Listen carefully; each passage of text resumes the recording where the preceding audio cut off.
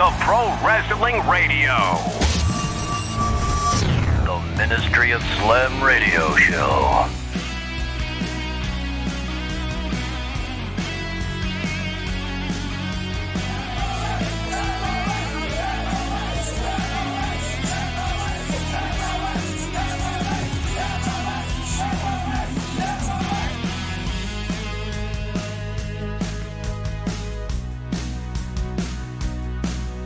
We are live on the Information Super. How a glorious Sunday to all. Hey there, Tej. You alright, mate? What? Oh, Grotbag's cameo. You know it's going to be a good show. He's here. War Games. He's here for Talk Roll War Games. How are you, mate? The cat loves War Games. I'm good, mate. I'm good. It's been a busy old day. It's been a busy old weekend, but it's good, productive. You know, like getting shit done. Normally I'd spend hours perusing like Netflix or whatever, but no, it's been good, mate. It's been good. How about you? How you been? I'm good. Did you bag any sweet Black Friday deals? Kind of, yeah. I mean, initially my Black Friday deals were shopping around for car insurance because it was that time of the year for renewal. Exciting, yeah.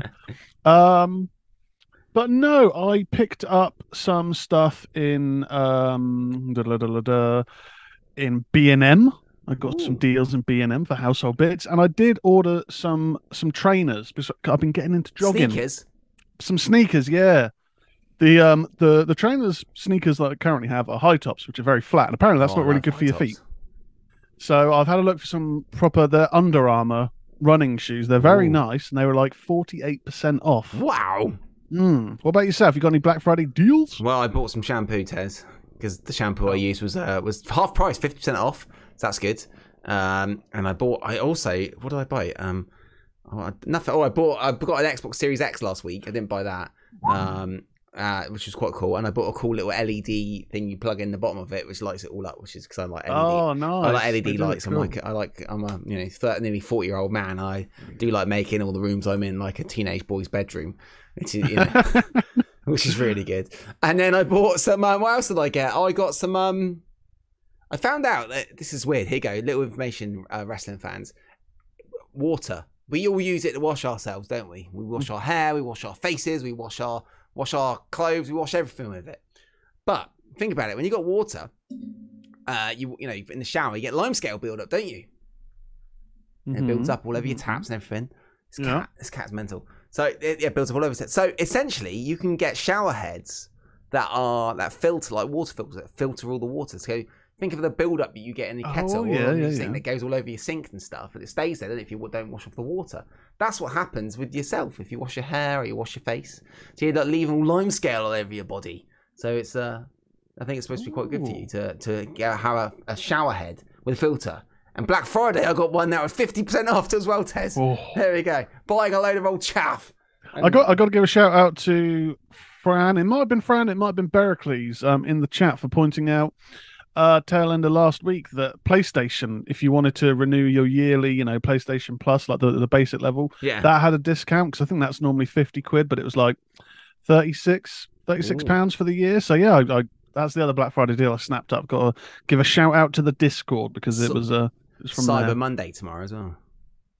Yeah, I mean, I'm looking at my wallet. I'm thinking I've probably had my discounts. Yeah, and I'm going to Iceland in 2 weeks. So and we found out that it's bloody well expensive. It's £200 just to get a transfer from the airport to Reykjavik in 45 minutes. So yes, it's one of the most expensive countries in Europe. So we should have done that research before we booked the tickets. Got a good deal on the flights and the hotel, but you wait when we go there and I'm bankrupt. Make sure you sign up for MOS memberships, guys. Help me get new holidays or vacations. But yeah, man, it's all right. Got lots of good stuff. Had Voodoo Vegas band practice on Friday. I streamed on Twitch last night as well, Tez. So, back on the Twitch. I switched the channel. I've got the Voodoo Rocks gaming channel back because I think we've come to the conclusion on this YouTube channel having a channel that is gaming and loads and wrestling and horror and all these other things is a bit weird for the algorithm, isn't it? Especially gaming against doing talk shows and stuff. So I think the idea is what we're going to do is this YouTube channel is going to be for the talk shows, horror, for Ministry of Slam, Ministry of Horror, turn of years, stuff where we do talking, and like Tez doing painting of Warhammer things, or anything like that, but not necessarily gaming and all of our gaming exploits, unless it's maybe like the AEW game, or we upload a stream of it, something like that, up on here, or the horror game specifically. Maybe we'll do a sort of specific horror or wrestling games here on YouTube. But I think unless it's maybe centered around the actual shows we do, it's a bit random, isn't it? Here's a wrestling and horror channel, and then we're going to play Red Dead Redemption. Doesn't really make sense. So Tez and me don't do any gaming we do over on Twitch. So come and check us out over there, guys. It's good. But thank you for everyone who's been here. Hello, everybody here on Sunday. Glorious Sunday to you. If you're watching live, please do hit the like on this stream. It very much helps us out there on the information superhighway. We are going to talk about lots of stuff tonight. We have also got memberships open and super chats are open. If you want to help support the MOS network, go and check out the memberships and the super chats. That would be great. And tonight we will be talking about this week in wrestling history, all the week's wrestling news, and we will be diving straight into a review of WWE War Games. War Games. So we're going to be doing that tonight, and then we'll do the news after that. So we're swapping it around a wee bit of when it's pay-per-views. I think get straight into the pay-per-view reviews after a wee preamble about our hair, shower heads, deals, car insurance, boilers a few weeks ago, wasn't it, Tez? Boilers. Oh, grub bags on the shelf. Yeah, don't sit on all the plugs to grub bags and turn off the stream. No, he's gone to sleep. Oh, God. There we go. And there we go. So, Tez, shall we get into WWE Survivor Series War Games? What was your hype level going into this pay-per-view, Tez? So, I mean, I only kind of remembered that this was on yesterday, probably about Thursday or Friday. I just kind of forgotten that it was on. But in terms of the matches, knowing that it's going to be a tighter schedule, we've only got, was it 6-7 matches or whatever.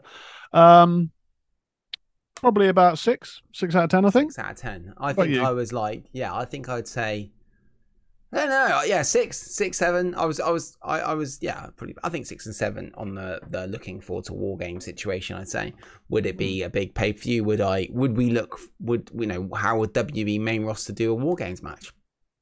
That was my main interest with the whole show, and it was all right. I think I was pretty hyped to watch it, really. I like the idea, especially coming off it was quite nice to watch a pay-per-view that wasn't so stacked with like 4 hours of like, oh my God, you cannot turn this off. As much as that's a weird thing to complain about compared to Full Gear last week. All of Full Gear was stacked, and that's great. But sometimes there's a wee bit too much. The 3 hours, perfect. And of course, a lot of that, if you're watching it after the fact, you can fast forward through all the adverts. Because there's so many adverts about, well, I'm the Miz and I'm the...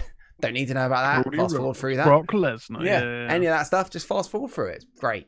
So it was very enjoyable. I thought it was quite good. So, but what did you think? So it started off, Tez. It started off, and a brand new, this new song from a huge new band that are massive. They're real up and comers, and it's really good. WWE gave them a break. This band called Black Sabbath, and they're new. They're from English, an English band as well. Brand new band with a song called War Pigs. Okay. Yes, but have you heard of that? Have you heard of Black Sabbath? Brand new band. Not on my radar yet, mate. I'm not that up to date with the new rock songs. So that was great. And so if you haven't ever heard of them, check them out. Are they like Machine Gun Kelly? No, they weren't. But yes, it was a brand new band called Black Sabbath. Opened up the show with a video of this really young guy, 70-plus-year-old Ozzy Osbourne, singing the song of his 40-year-old song.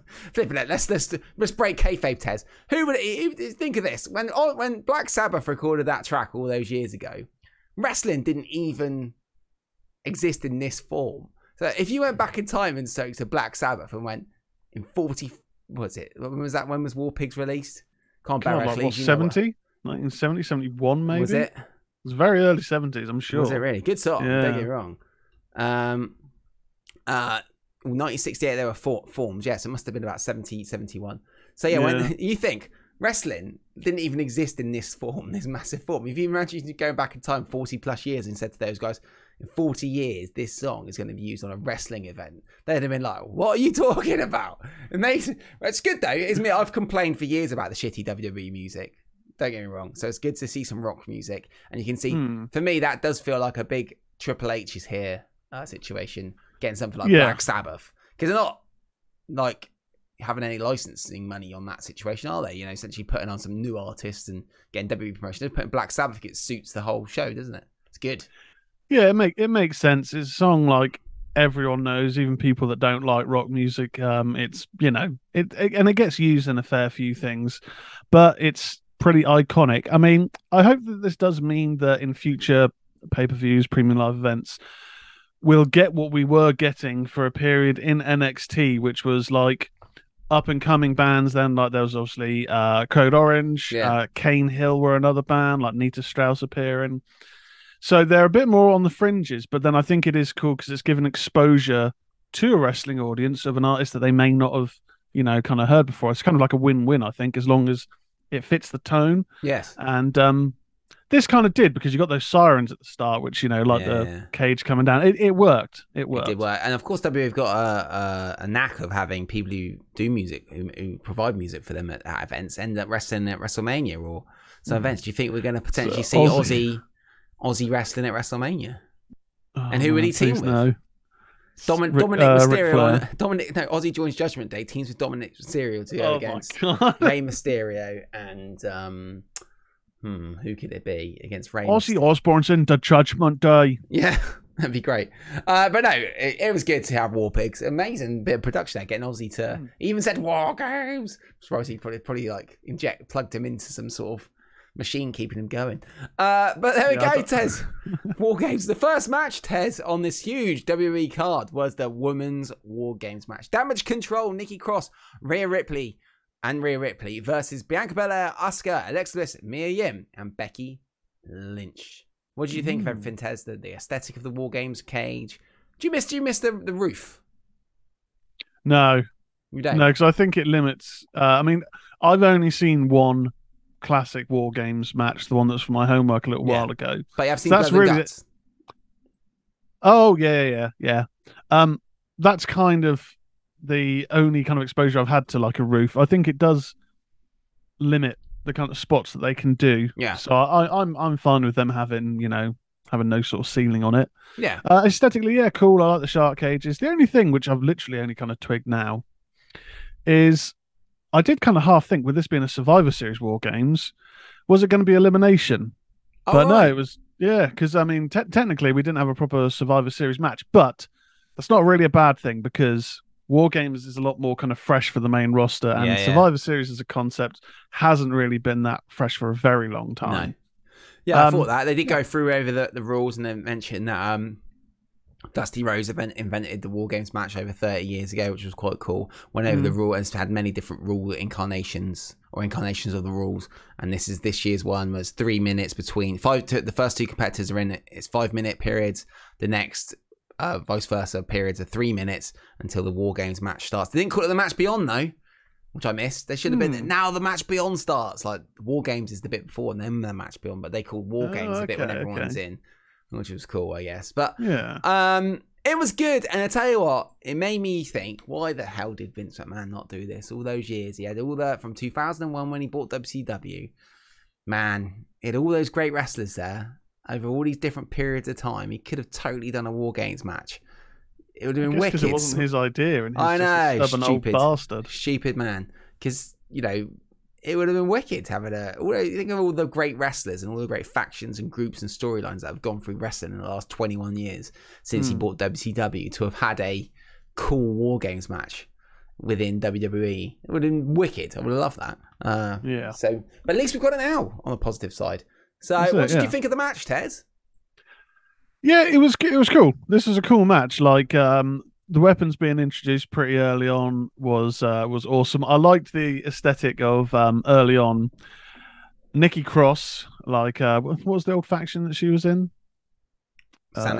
Sanity. Yeah, she was kind of more on the Sanity role, climbing on top of the shark cage, and then Rhea just doing chin-ups inside the cage. Just like, oh man, she's a badass. Yeah, it was a fun match. It was a fun match. I think everyone kind of got a chance to showcase, like Io Sky. I think I was saying in the Discord last night, she is just so smooth. in the ring in terms of like her movements on the ropes and stuff. Like, oh, this is a really fun match, dude. I thought it was good. I felt until the weapons were introduced, of course it's building up, it just felt like a normal, good quality WWE wrestling match. Do you know what I mean? It was just, it didn't feel like it had the brutalness of War Games. No, I did feel that the opening of this match, the opening few minutes and entrance, had a bit more oomph to it than the men's, which obviously we'll talk about later on. Like, I felt this one had a bit more kind of, and maybe that's because it was the heels having the advantage. I don't know. I think the only thing that I'd have to say potentially for a negative of this match, and I guess I'd say maybe a negative for the whole card, what the hell was up with the crowd? They were crap. It wasn't like they were just completely silent, because there's occasional moments where they'd perk up and they're murmuring and chattering away. Like I said again, the Discord, there seemed to be moments where different pockets of people wanted to start chants and it just never caught on. And so you've just got this constant sound in the background. And it's like, they're not enjoying this. Like, what's going on? It affects the atmosphere, I think, for when you watch it. Maybe they didn't know how to suss out the two rings. It might sound weird, just what the vibe was. As much as we know, WCW and the history, the history of wrestling and War Games matches, these guys is a completely new thing, isn't it? To see, it must be a bit confusing. Some people don't know all this history. And I don't know. They've sort of been saying War Games on the TV, but they haven't done that much to say what War Games was going to be. Does that make sense? It's like you should expect what you know. You should have expected to know what War Games was. Maybe that would play a part.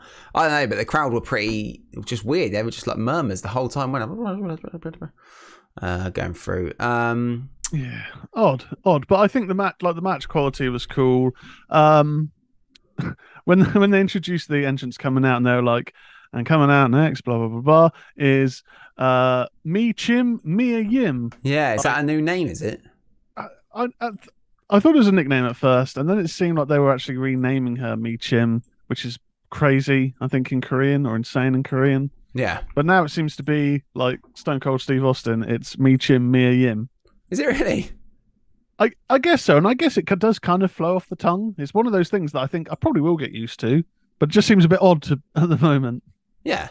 I mean, that is a bit weird. I don't know. I think it's good she's back, and I think that's okay name for a Mi Chim Mia Yim. That's all right. I don't mind it. Yeah. Don't mind it. Yeah. I thought the match was good. I liked the bit where they were going to do the Tower of Doom and then Nikki just stopped it. That was quite good because everyone was a bit peed off. Do you feel like this... I know we get over blood in WWE and AEW. Do you think this would have been good with a bit of blood? Have the babyface in peril. And then the next one's coming in to save them. I never really felt that there was that much peril throughout the match. No. There was even a moment where Nikki Cross was handcuffing. She was handcuffing herself to Alexa Bliss. And it's one of those things where it's like, okay, Alexa, maybe if you played a bit more like you're really sort of damaged, this would look like there'd be a bit more peril. But she was kind of just going along with it and occasionally like trying to swat her away. I don't know. There were certain moments where it's like, oh, this doesn't look quite as smooth and polished as it could. But I don't know. Maybe that's not what they want. I don't know. It's only minor quibbles, I think. I mean, you watched the WCW War Games, was it 1999-01 a few weeks ago? What I felt, because they were like, for me, when I was a kid, War Games matches were like, there was like that DVD in the Old Town Market in Poole, and you buy the War Games, it would be 15. Oh, it'd be a bit of blood in there and a bit of like gore and guts and a brutal match. And I felt like this didn't really, in the old War Games match, they really sold if someone smashed into that cage, that would do them some damage. And they didn't really sell the fact that the cage and the danger of the War Games match was going to be a problem for these performers in the War Games match. If that made sense. It was just like they'd done all these sort of spots you see WWE wrestlers do all the time, which are very impressive, don't get me wrong. But back on the old ones, you'd get like just brutalness where, you know, someone would get their head and grind it into the cage and they're using it as a weapon, like, and there's, you know, bit of guts and gore, and it's war games. You know, you can say war games like this as much as you want, WWE, but for me, it needed to have a bit more actual war. Because, I mean, for the first 15 minutes of this pay-per-view, anytime anyone said war games, they had to say it like that. You couldn't just say war games. And it just felt like it wasn't like hard enough. That makes sense. It just, you see these great wrestlers doing all these great spots, and it's amazing some of the stuff they do. But it just, they don't need to maybe do all these great, amazing spots. It could just have a bit more brutalness for me, anyway. Yeah, I mean, I guess we had some weapons spots and table spots in this match, but yeah, it never felt like I didn't ever at any points watching this match, even though it was good. I don't think there's anything sort of too bad about the women's War Games match, but there weren't really any moments where I thought, Jesus Christ. And normally, with my limited exposure, you know, most of my exposure has been obviously AEW's variation and NXT. You normally do get those moments either when someone's been busted open, and we've talked before, AEW do it far too much, so it loses its impact, but it could have added something here. There's those moments where you go, oh, bloody hell, you know, and we didn't really have that here. It was just a good sort of, there's some cool spots, but nothing really felt like there was a massive amount of peril, I guess. Yeah, I did mean early 90s, baby ice, not late 90s. Early 90s was very, very brutal matches. Yeah, it just didn't feel like anyone was in peril, and it didn't feel like, I actually think it did miss the roof. They're locked in. I missed the roof, actually. As much as it's good that you can jump off of it, you know, with comparing it to the blood and guts matches in AEW where they do have the roof, I quite like it that they can go up on top of the roof and fight and do things like that. It just felt like it was good. It was good, don't get me wrong. It was really good, but it didn't feel like it was war games to me. It felt more like WWE doing war games, which is what it was, but it's strange. I guess this could be looked at as testing the water. Yes. You know, for main roster. Yeah. I probably need to at some point watch some more war games matches with a roof. Because like I say, I don't have that affinity. I've mainly seen the non-roof jobbies. But yeah, in terms of this match, I thought fun, had some good moments. I did start, I don't know why, but I suddenly got a feeling, is Becky going to turn? Really? Nothing kind of lead into it, but there was just some moments where I was thinking, could that be interesting if she turned and went heel? I don't know, because Damage Control are very kind of, they're done now. They just keep losing all the time now, don't they? Yeah. It's interesting who else is going to go into Bianca Belair now going forward. You've got 2 months till the Royal Rumble.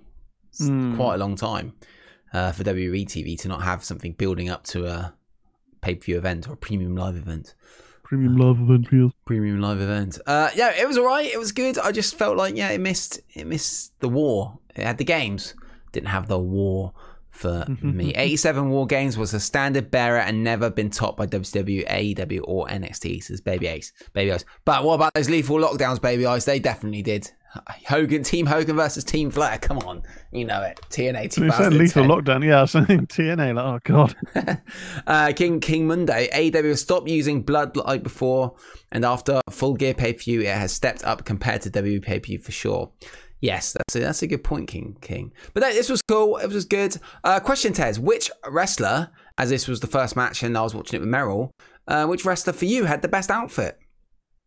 Rhea Ripley. Okay. By a country mile. Right. My God. Dump truck buns. I went for Bianca Belair, the orange and the blue. Looked good. Yeah, that was pretty cool. I've always liked Io Sky's get up. I mean, it wasn't really too different here to what it normally is, but I like that. I'm not a massive fan of Becky's over the top styles. Like it's interesting, it's cool because of her previous kind of going a bit crazy gimmick, but it's not really. No, Rhea all day long. Baby Ice picked Io Sky. For that, and Mia Yim looked alright as well, and Alexa Bliss looked quite good. But lots of great outfits there, guys. Yeah, great outfits. Costume department WWE 10 points. Well, one of the things, again, not to keep bigging up the Discord, but it is fun when you watch a live pay-per-view to sort of just chat throughout it. I am all for when wrestlers have special attire at a pay-per-view. Yeah. Like I remember getting WWE WWF WrestleMania on the N64. Yeah. And it was cool because you'd have alternate kind of color palettes for the wrestlers, like alternate yeah. attires. And I remember unlocking Shawn Michaels, and he had like 4 different attires, and one of them was like the WrestleMania 14, 12. What, the gold and white one?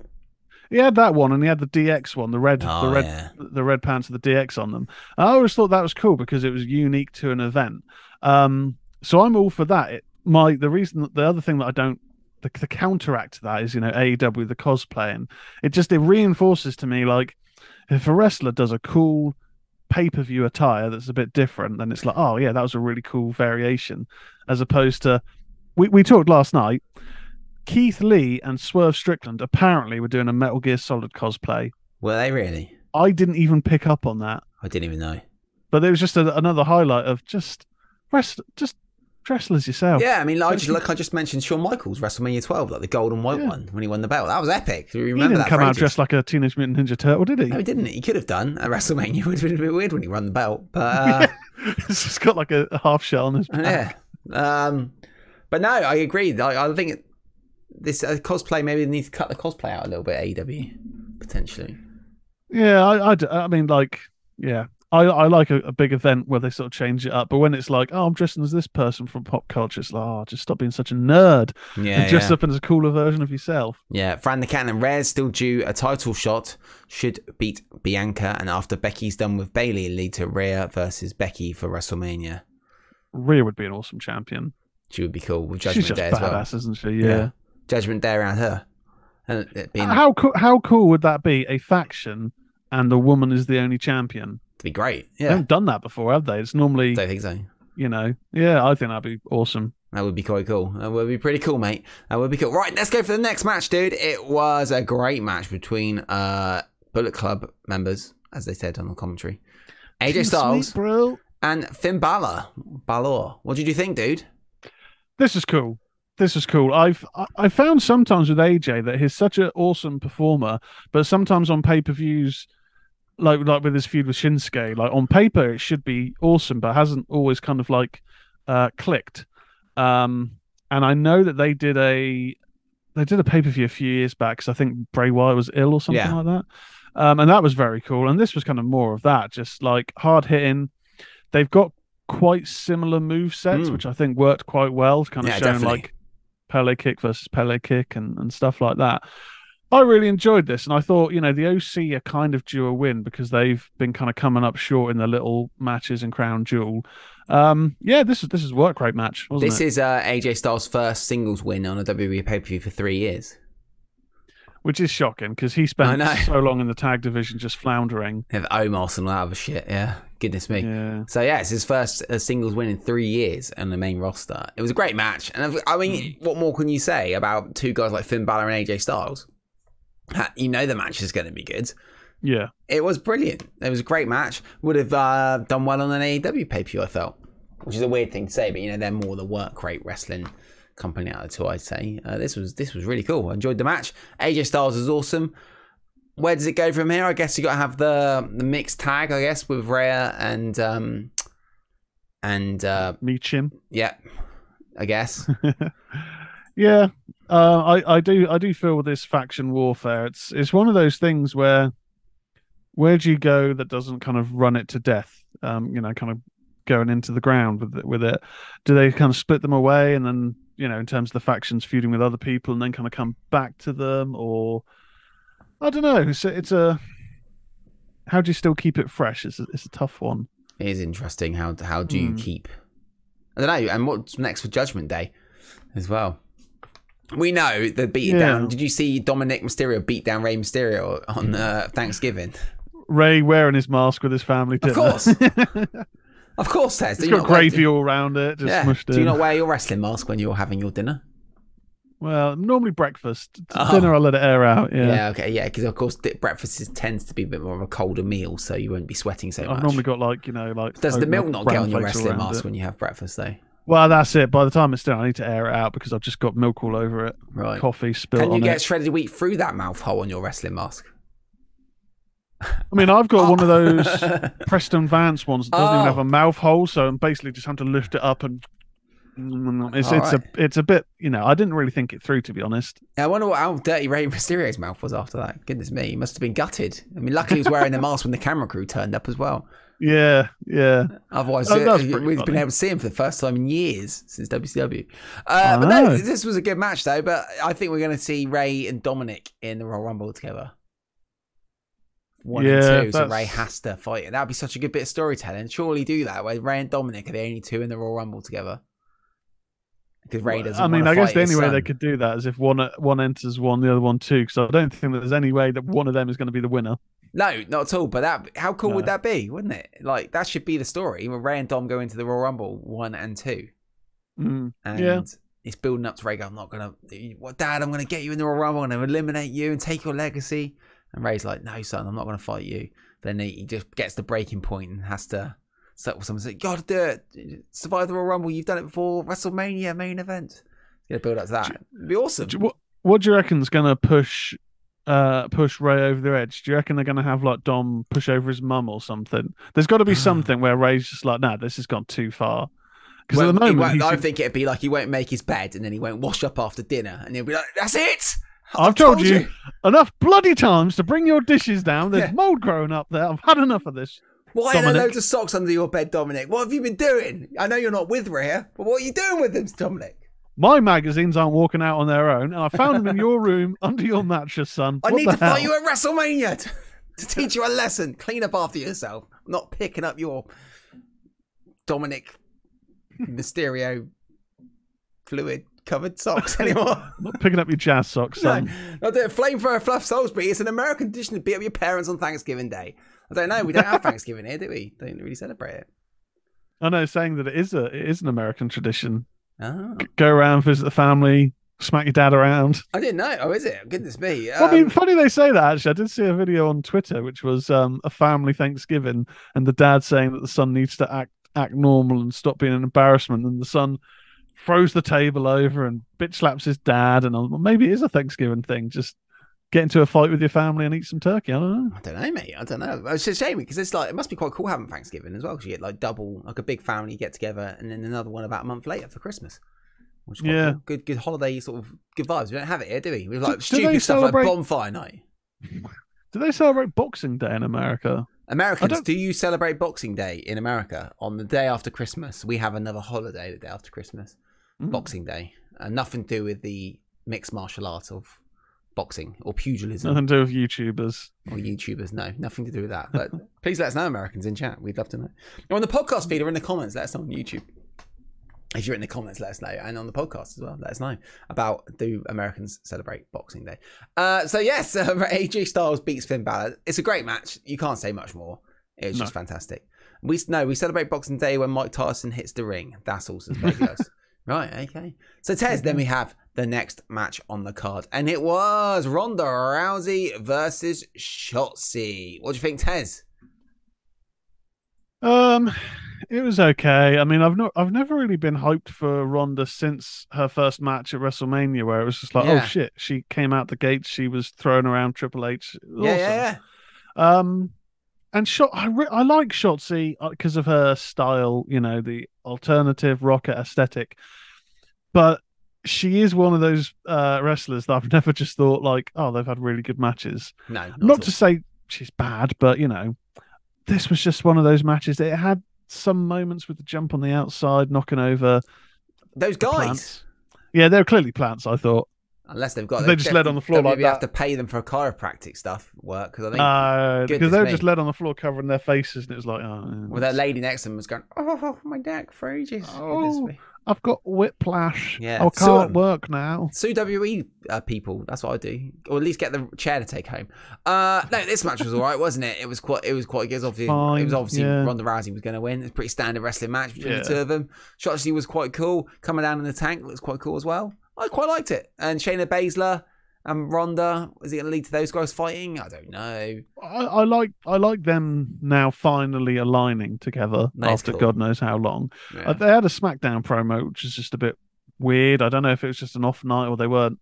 I don't know. They had this thing in the ring on SmackDown that was just a little bit awkward. But yeah, we'll see. I mean, I do appreciate the fact that Ronda is essentially full-time. Yeah. And that was kind of surprising for someone coming out of WWE to then basically be doing as much of a full-time schedule on TV as more regular than Roman Reigns, I think. Yeah. Yeah, it was fine. I thought it was a fine match. Seems weird you got Ronda Rousey then. She's just becoming one of just a number on the card as such, isn't she? She's not like the big star that she was when she was around a couple of years ago. No, sometimes less is more with her. Yeah, I guess, if she was doing the Brock Lesnar thing, would she feel a bit more special? But then would you have that argument of, oh, God, another MMA person coming in, although, Brock was in WWE before, but someone else coming in and only doing 6 dates a year. I don't know. I feel it's like a damned if you do, damned if you don't sort of scenario. Yeah. Yeah. Baby Ice, all roads lead to Becky versus Ronda grudge match at WrestleMania, probably. How are they going to fill up the 30 women in the Royal Rumble? Goodness me. Can't keep calling back Michelle McCall. I mean, they've brought a few people kind of back since Triple H has taken over. So I think this Royal Rumble might be the first one in a while where 50% or more isn't, legacy people and special attractions. I think we're probably going to get a few people turning up, but I don't know, they've got a few more people on the roster now, haven't they? Sarah Logan's back, Emma. She's called Valhalla now. Yeah, it looks cool. I mean, apparently it's a rip-off of another wrestler, but it's just I'd look at it as the, Ragnarok look, Viking look. Just looks like that. Cool. It's all right. So yeah, this match was okay. Again, it was a Ronda Rousey match. It was what it was. I mean, it's very digestible, isn't it? Yeah. Just easy to swallow wrestling event. I felt it was a good time. No matches were too long. Good production value across the whole pay-per-view. I quite liked it. It's good. Flamethrower Fluff Salisbury. After the match, Ronda was saying, "I'm the queen" to the crowd. Oh, is that leading to Charlotte? Goodness me. Maxie Impaler, that other person she is ripping off. She is ripping off Maxie Impaler, actually, to be fair. Have you seen Maxie Impaler? I have, yeah, and it does look incredibly similar. Yeah, she does. She is ripping her off a wee bit there. I signed Maxie Impaler in my TEW wrestling company game. Yeah, made her my champion, actually. Ooh. My first women's champion of my wrestling company in that game. Good game, that. But there we go. Yeah. I think Shayna's better wrestler than Ronda, personally, says Fran. Well, Are we still on? Was that Grot Bags? Yeah, we're still on. Did you hear that? Grot Bags. What was that? I did hear something knock. Grot Bags. Anyway, he's just behind me. So there we go. That was Ronda Rousey versus Shotzi. And then, Tez, we went into the next match. It was Austin Theory versus Seth Rollins versus Bobby Lashley for the WWE US title. They're saying, the US title is the title on Monday Night Raw now. Yeah. Which is quite cool. They've done a good way of rehabbing that belt, haven't they? Yeah. It's I think that's what they kind of needed to do because Roman wasn't going to be doing double duty every week. He'll do the odd special appearance, but especially on your show that's 3 hours long, you've got to have a prestige championship. And Seth Rollins, he's an odd one. He is super over, and this is one of the few times that the crowd seem to wake up a bit. Yes. To sing that awful song of his. I still don't get his character.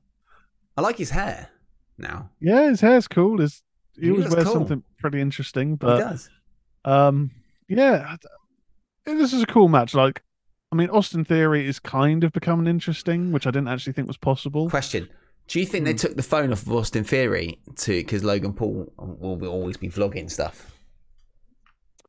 Well, I mean, after reports in the last few years, I imagine they probably want to keep the phone off Austin Theory because of who he may message outside the realms of legality. Oh my goodness. Allegedly, I don't know all the details, but quite liking this new Austin Theory sort of character.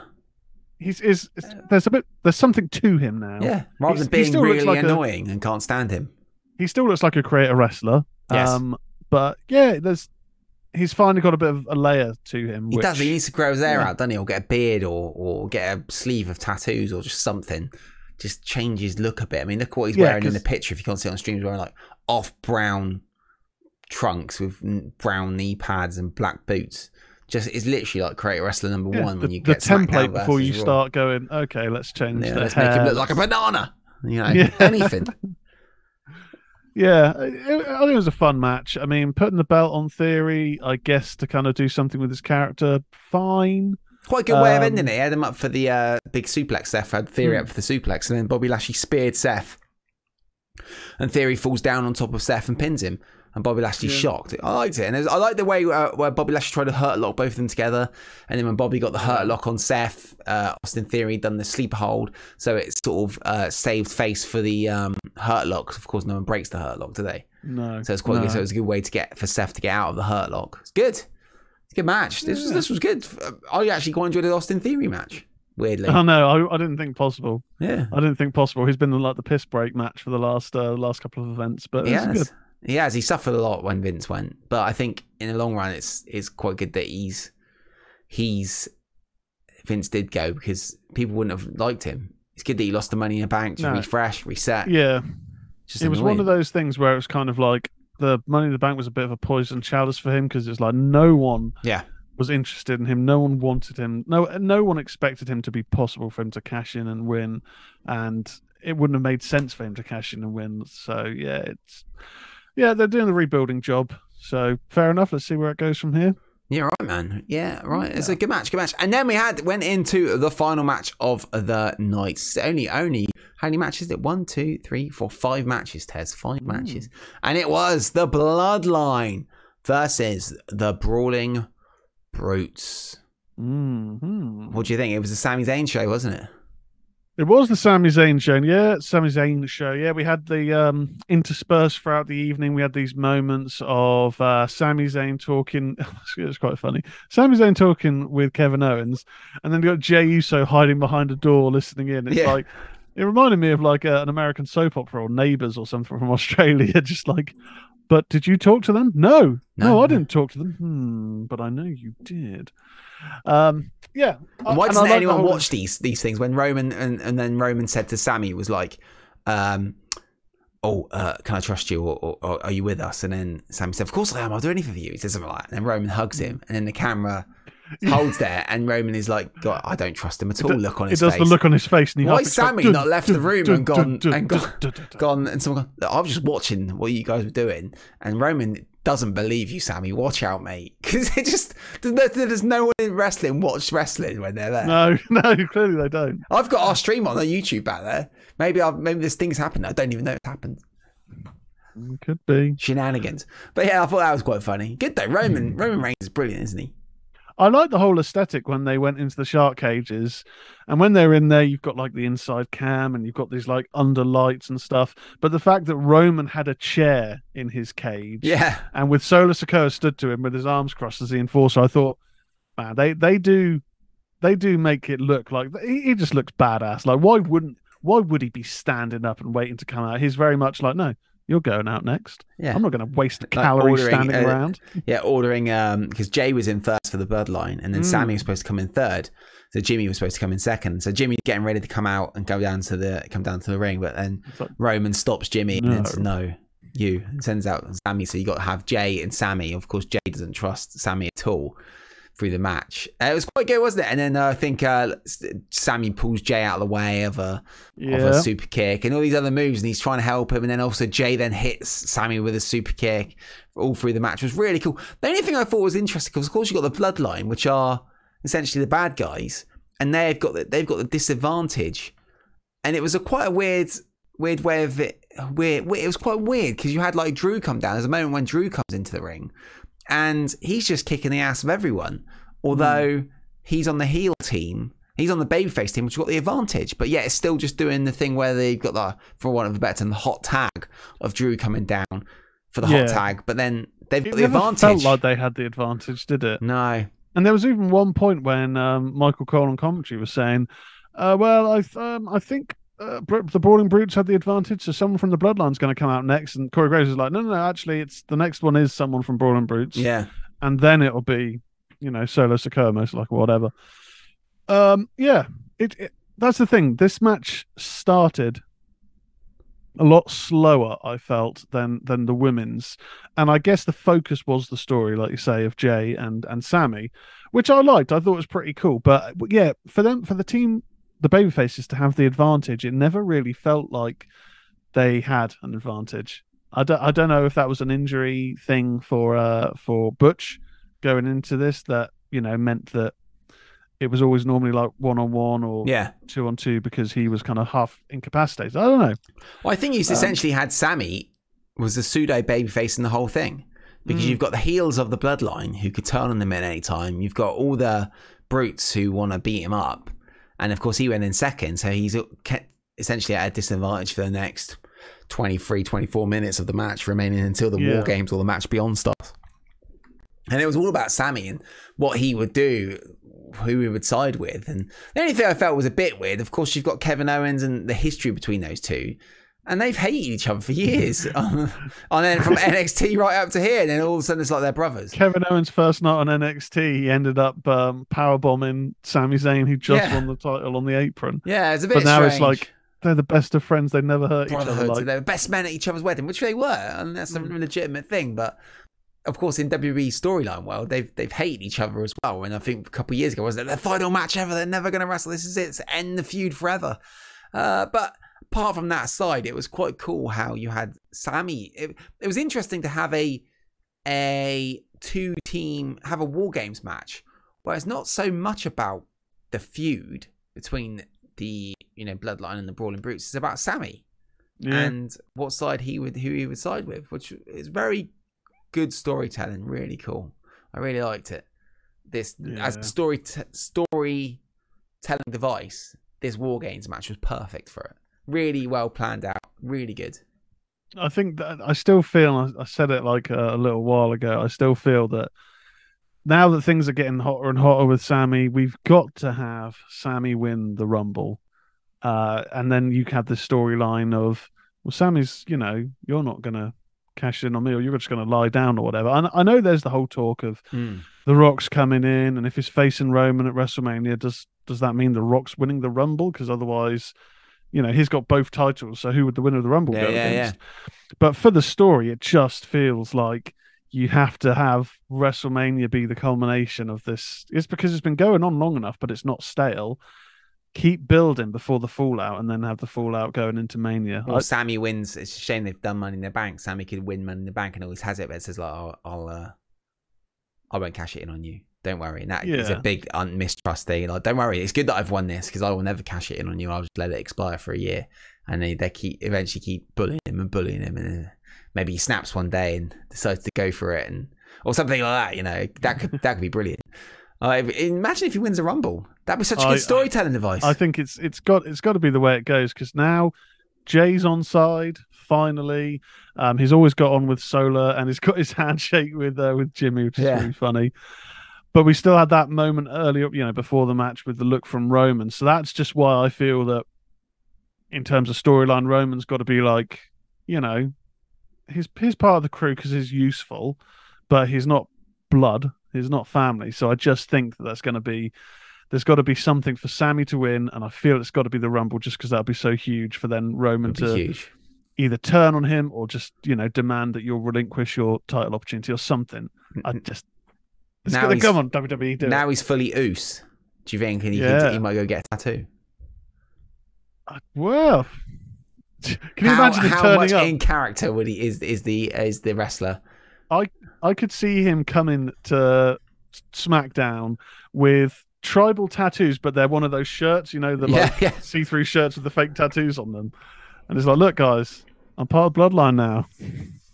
Yeah, that would be quite cool. I mean, I like Sammy. I like this story. Bloodline are awesome. They are a wicked fan. I loved how they were all red. Little homage to was it the Jericho Appreciation Society also done that as well. Of course, obviously an homage to Bloods. As a War Games match again, though, this lacked the brutalness of a War Games match. It was a well put together WWE story match, but it didn't have War Games. It was a cage match times two, wasn't it? The most brutal. We got some weapons moments and stuff, tables and whatnot. But in terms of brutality, the most I can think of was, I think it might have been Drew chucking Jay into the sides of the cage and then lawn darting him into one of the sides of the cage. Not using the cage. That's what I loved about the old War Games matches. Like smashing them and they can like pull the ring apart. And I remember the classic one when Larry Zbyszko took the turnbuckle apart and walloped. I think it was Rick Rude or someone on the shoulder. I can't Bericles or no. And then they just put him in a shoulder lock and tapped out because his shoulder's damaged. Like brutalness, it was a really well put together WWE cage match, but it didn't feel like a War Games match. You need more brutalness. For me, yeah, maybe that's just my age and how long I've watched wrestling for, but I felt like it didn't have the War Games vibe. Both matches didn't have War Games; it just had WWE trying to do their version of War Games. I felt. Yeah, it was fine, but it feels like, I mean, again, could this been a match where you had some blood, might have added something to it? Blood would have added to it. I guess the big talking point was Zayn fully going in, turning his back 100% on Kevin Owens. So I guess though with this, it wasn't so much about brutality. It was about the Sammy and the Bloodline storyline was the focus, and the other guys were just there to further it. Yeah, I thought it was an entertaining match, but yeah, I agree, it wasn't War Games brutal. These just happen to be in two Solo's rings. very much like Umaga, isn't he? Yeah. I think they mentioned it, didn't they? Yeah. And he got smashed his head. Flamethrower stuff, Fluff Salisbury. I loved when Solo no-sold the punches to the head, so KO stomped his foot. And KO dressed up like Dusty Rhodes. Didn't need cowboy boots though, not just Nike trainers. I know, he should have gone all in. Yeah, definitely. Yeah. But it was a good match. Good pay-per-view. It's entertaining. Last WWE pay-per-view of the year, mate. That's it now. Yeah. That's the last, apart from ROH, I guess, last big US company pay-per-view of the year. I know the NXT, I guess, as well. Zero. I can't remember what the deadline. I can't remember what the NXT pay-per-view is called. On the same day they are. Oh. In 2 weeks. But that's a main roster sort of situation for it's the last big pay-per-view only not even in December yet, mate. No tables, ladders, chairs, or those weird end of the year WWE pay-per-views. So what would you give War Games as a score out of 10? In terms of the matches, the fact that it was a nice digestible 3 hours, probably like 2 hours 45 with all the adverts. It was fine. There was nothing. If I'm gonna, and I don't think you should be comparing WWE and AEW, they're separate companies. You can like both, dislike, whatever. I do feel Full Gear, while it was like an hour longer and was a bit of a slog, was the better of the two, just because it had more wow moments. Yeah. This was digestible. It's fun for me. 7 out of 10, but there were no wow moments, and I don't think it helped that the crowd were just as impassive as they were. Yeah, especially compared to an AEW crowd. They were all Cardiff or anything that you've seen. It's pretty crazy where you either have to go to Chicago, New York, or abroad, seemingly now, to get a bit of a reaction. Like I thought this was Chicago, wasn't it, or Boston? This was Boston. And you'd have thought there'd be some life to them, but yeah, they just seemed to perk up once or twice, and that was it. It was just a bit of a shame. One of Erratic Agent one, he lives there. Yeah. Probably not. He probably would have told me. But there we go. That was War Games. I think I'll give it a 7 as well, Tez. I did enjoy it. I enjoyed it. I just wish there was a bit of blood would have gone. I would have liked a little bit of blood. Maybe lean into the brutalness of War Games. Like I said, these wrestlers will never be the same after this match. But a lot of the spots are the same sort of spots you see on most WWE pay-per-views. I'm not a wrestler. I've seen a lot of wrestling. And that tends to be to me, it felt like it wasn't, because it was the first War Games match, it didn't seem too different than a normal cage match that you've had. No, that's fair. Or like Blood and Guts is completely different to any AEW matches you get, essentially. It's a big event, isn't it? Blood and Guts. It's brutal.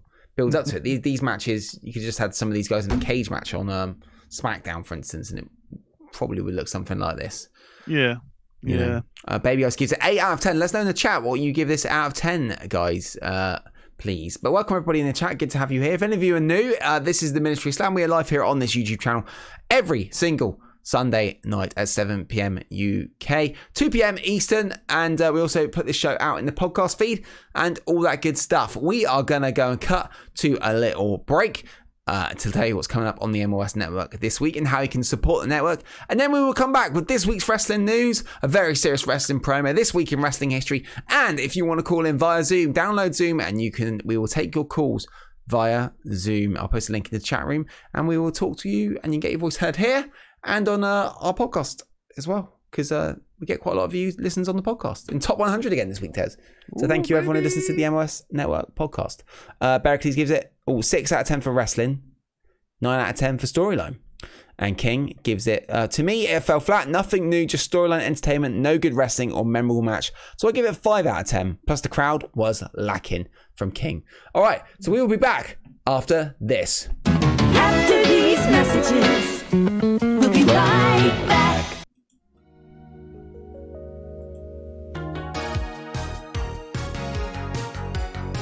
Coming up this week on the MOS Network. First off, if you're watching this YouTube live stream, please remember to hit the like and subscribe. It very much helps out the MOS Network across all of YouTube, and we will connect with more people here on the Information Superhighway. For your audio ears, the Ministry of Slam is out on Monday across all the podcast feeds around the world. Apple, Spotify, Spreaker, Google Podcasts, Amazon, wherever you can get audio podcasts, you can get the Ministry of Slam and all of our network of shows. Just search the MOS Network in any podcast supplier around the world and you will find all of our shows. We have over 265 episodes of podcasts on that podcast feed, so lots of great audio content for your audio ears. Please do go and check out the MOS Network on all of the audio platforms of choice.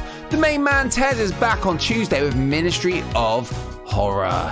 Get scary as we get close to Christmas. We ain't talking about Christmas, we're talking about scary stuff on the Ministry of Horror. Go and join Tez here on this very YouTube channel, youtube.com/the MOS Network, as Tez talks about all the latest horror news and reviews all the latest horror shenanigans going on in the world of horror. Ministry of Horror goes out into the same podcast feed. You can get Ministry of Slam on Wednesday morning. Go and check it out. And if you do listen to the podcast, this is a call to action right here, right now. Please go and review the MOS Network on whatever podcast feed you listen to this show. I've seen the podcast numbers. We do get some downloads out there on the Information Superhighway, and I am asking any of you guys out there who are reviewing this podcast or are listening to this podcast, please go and give the MOS Network a review on some podcast platforms of your choice. It would very much help us out, and I would really, really appreciate it. Thank you very much for checking out our YouTube channel, guys, and thank you very much for checking out the podcast feed. We really appreciate all the support you guys give us. If you hear of any wrestling or horror fans or comic fans or turn ears fans, please do let them know about the Ministry of Slam and the MOS Network. Thank you for all the support, guys. Much love! The MOS Network wins.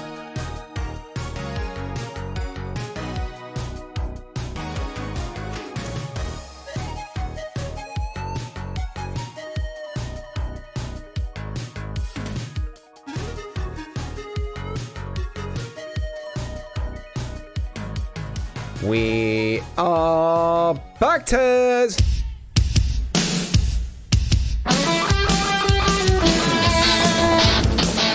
We're back. Back to action. Lock on and fire. Yeah, let's go. Oh man, I've been gutted about Jason David Frank this week. I'll be honest. I've been absolutely gutted. A bit shocking last week that it came out just before we went live. I've been gutted that he did. Man, great. I definitely watched quite a lot of Power Rangers, I realised, through the years. And he was always obviously so active within that Power Rangers community.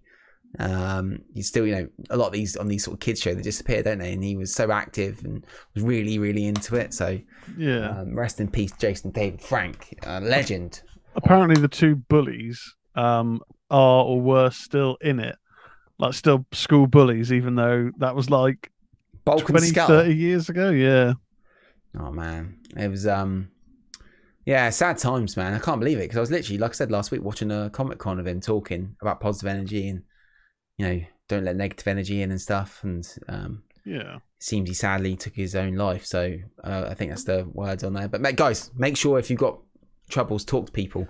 100%.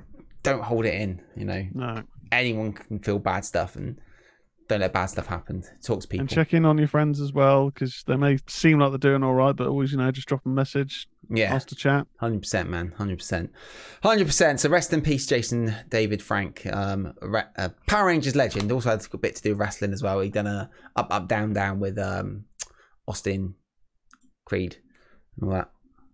Consequences Creed. But, but there we go, man. Rest in peace, Chase Dave French. So, Tez, should we get into the news of the wrestling week? Should we do it? You ready? Let's do it. I haven't got Mr. Prost in chat to say this is the news, but I'll have to do it myself. So here we go.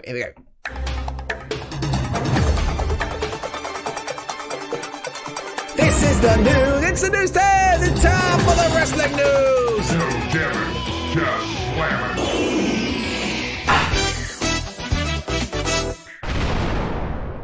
Let's go. Randy Orton had fusion surgery on lower back. Fightful Select reports that Orton has had lower back fusion surgery, although the exact time of the procedure is not confirmed.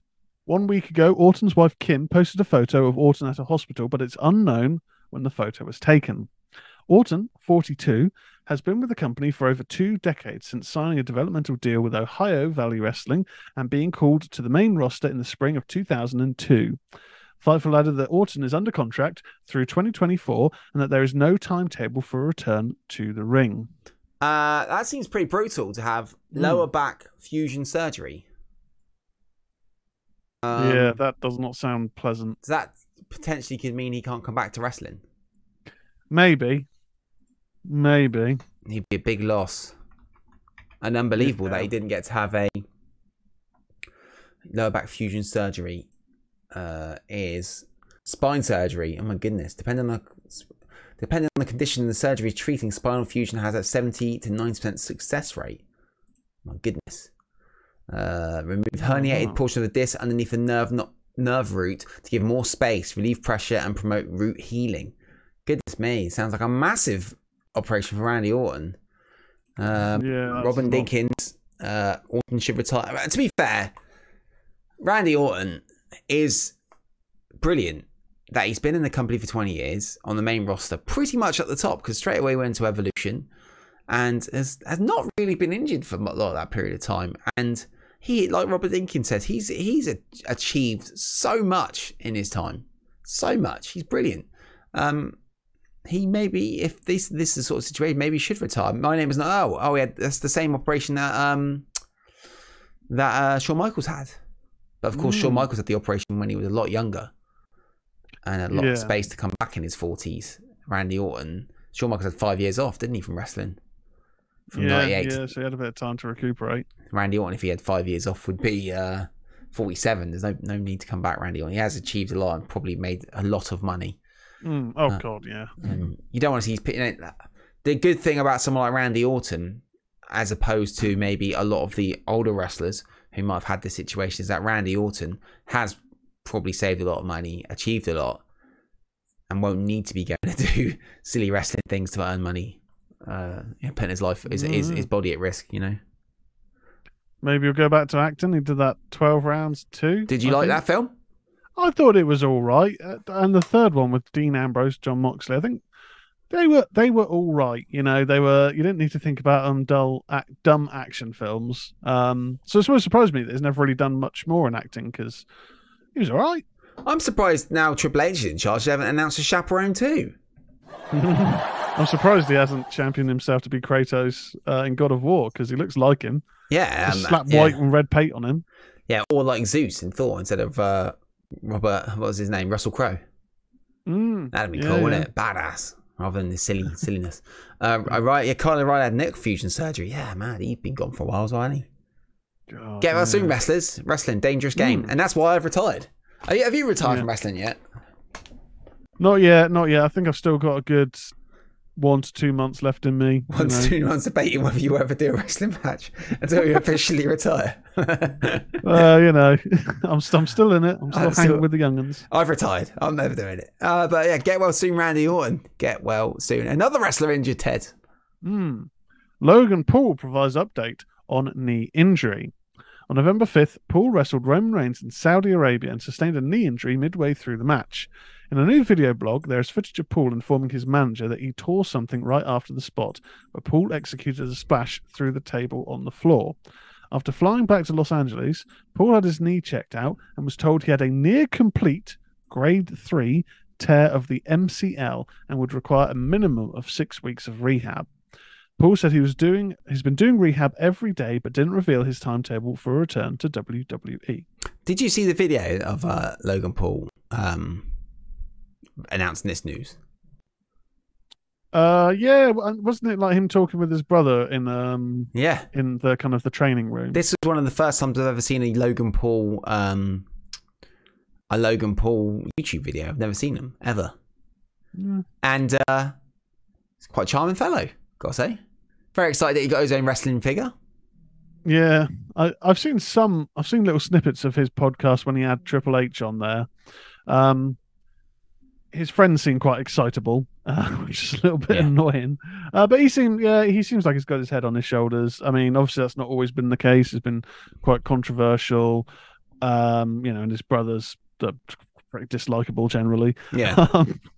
But yeah, I mean, he's shown himself to be a natural athlete. 6 weeks isn't a terribly long time for recovery. No, luckily he didn't do all of brutal. It. Does sound brutal when you see the vlog. It's him backstage at the Saudi show. It actually showed Triple H phoning them up. So I've got a plan, a couple of months for you to wrestle Roman Reigns in Saudi Arabia. Oh wow, it was quite cool, and it showed. Yeah, he's unlocked his he's got his Logan Paul Elite WWE figure. Will you get that, Tez? Stick it behind you on the stream. No. Oh. No, thank you. I'm not going to get it either. But there we go. But yeah, Logan Paul, he's great.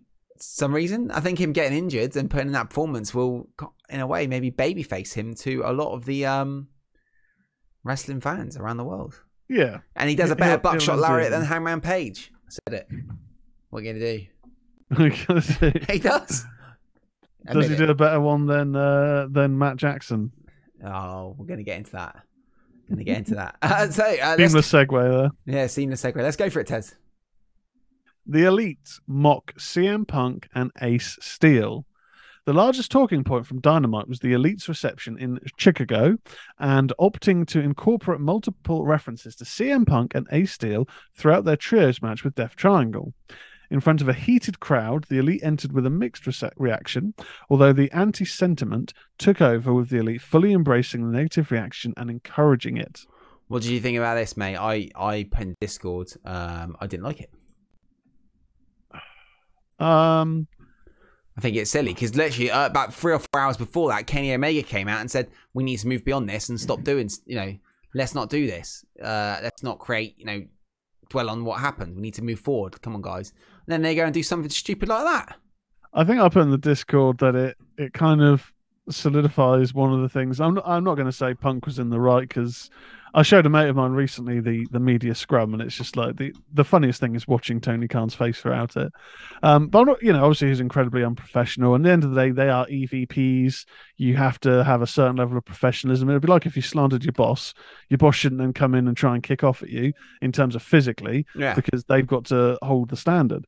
But that being said, he did say that he works with effing children, and this was quite childish, but it does make me think. It was, wasn't it? Like it does make me think. Have they come to some sort of arrangement? Because you want to get heat from the crowd. I don't know. Stranger things have happened. Could it be that Punk's in on this? I'm just saying, stranger things have happened. Never say never. It just seems incredibly childish and petulant. There's no. It does seem with the fact that they never mentioned about why the Elite were off TV, why Punk was stripped of the title. So he's just disappeared. There was like one subtle little mention, I think, from Moxley and MJF in promos, but it wasn't really it wasn't obvious that it was a Punk reference.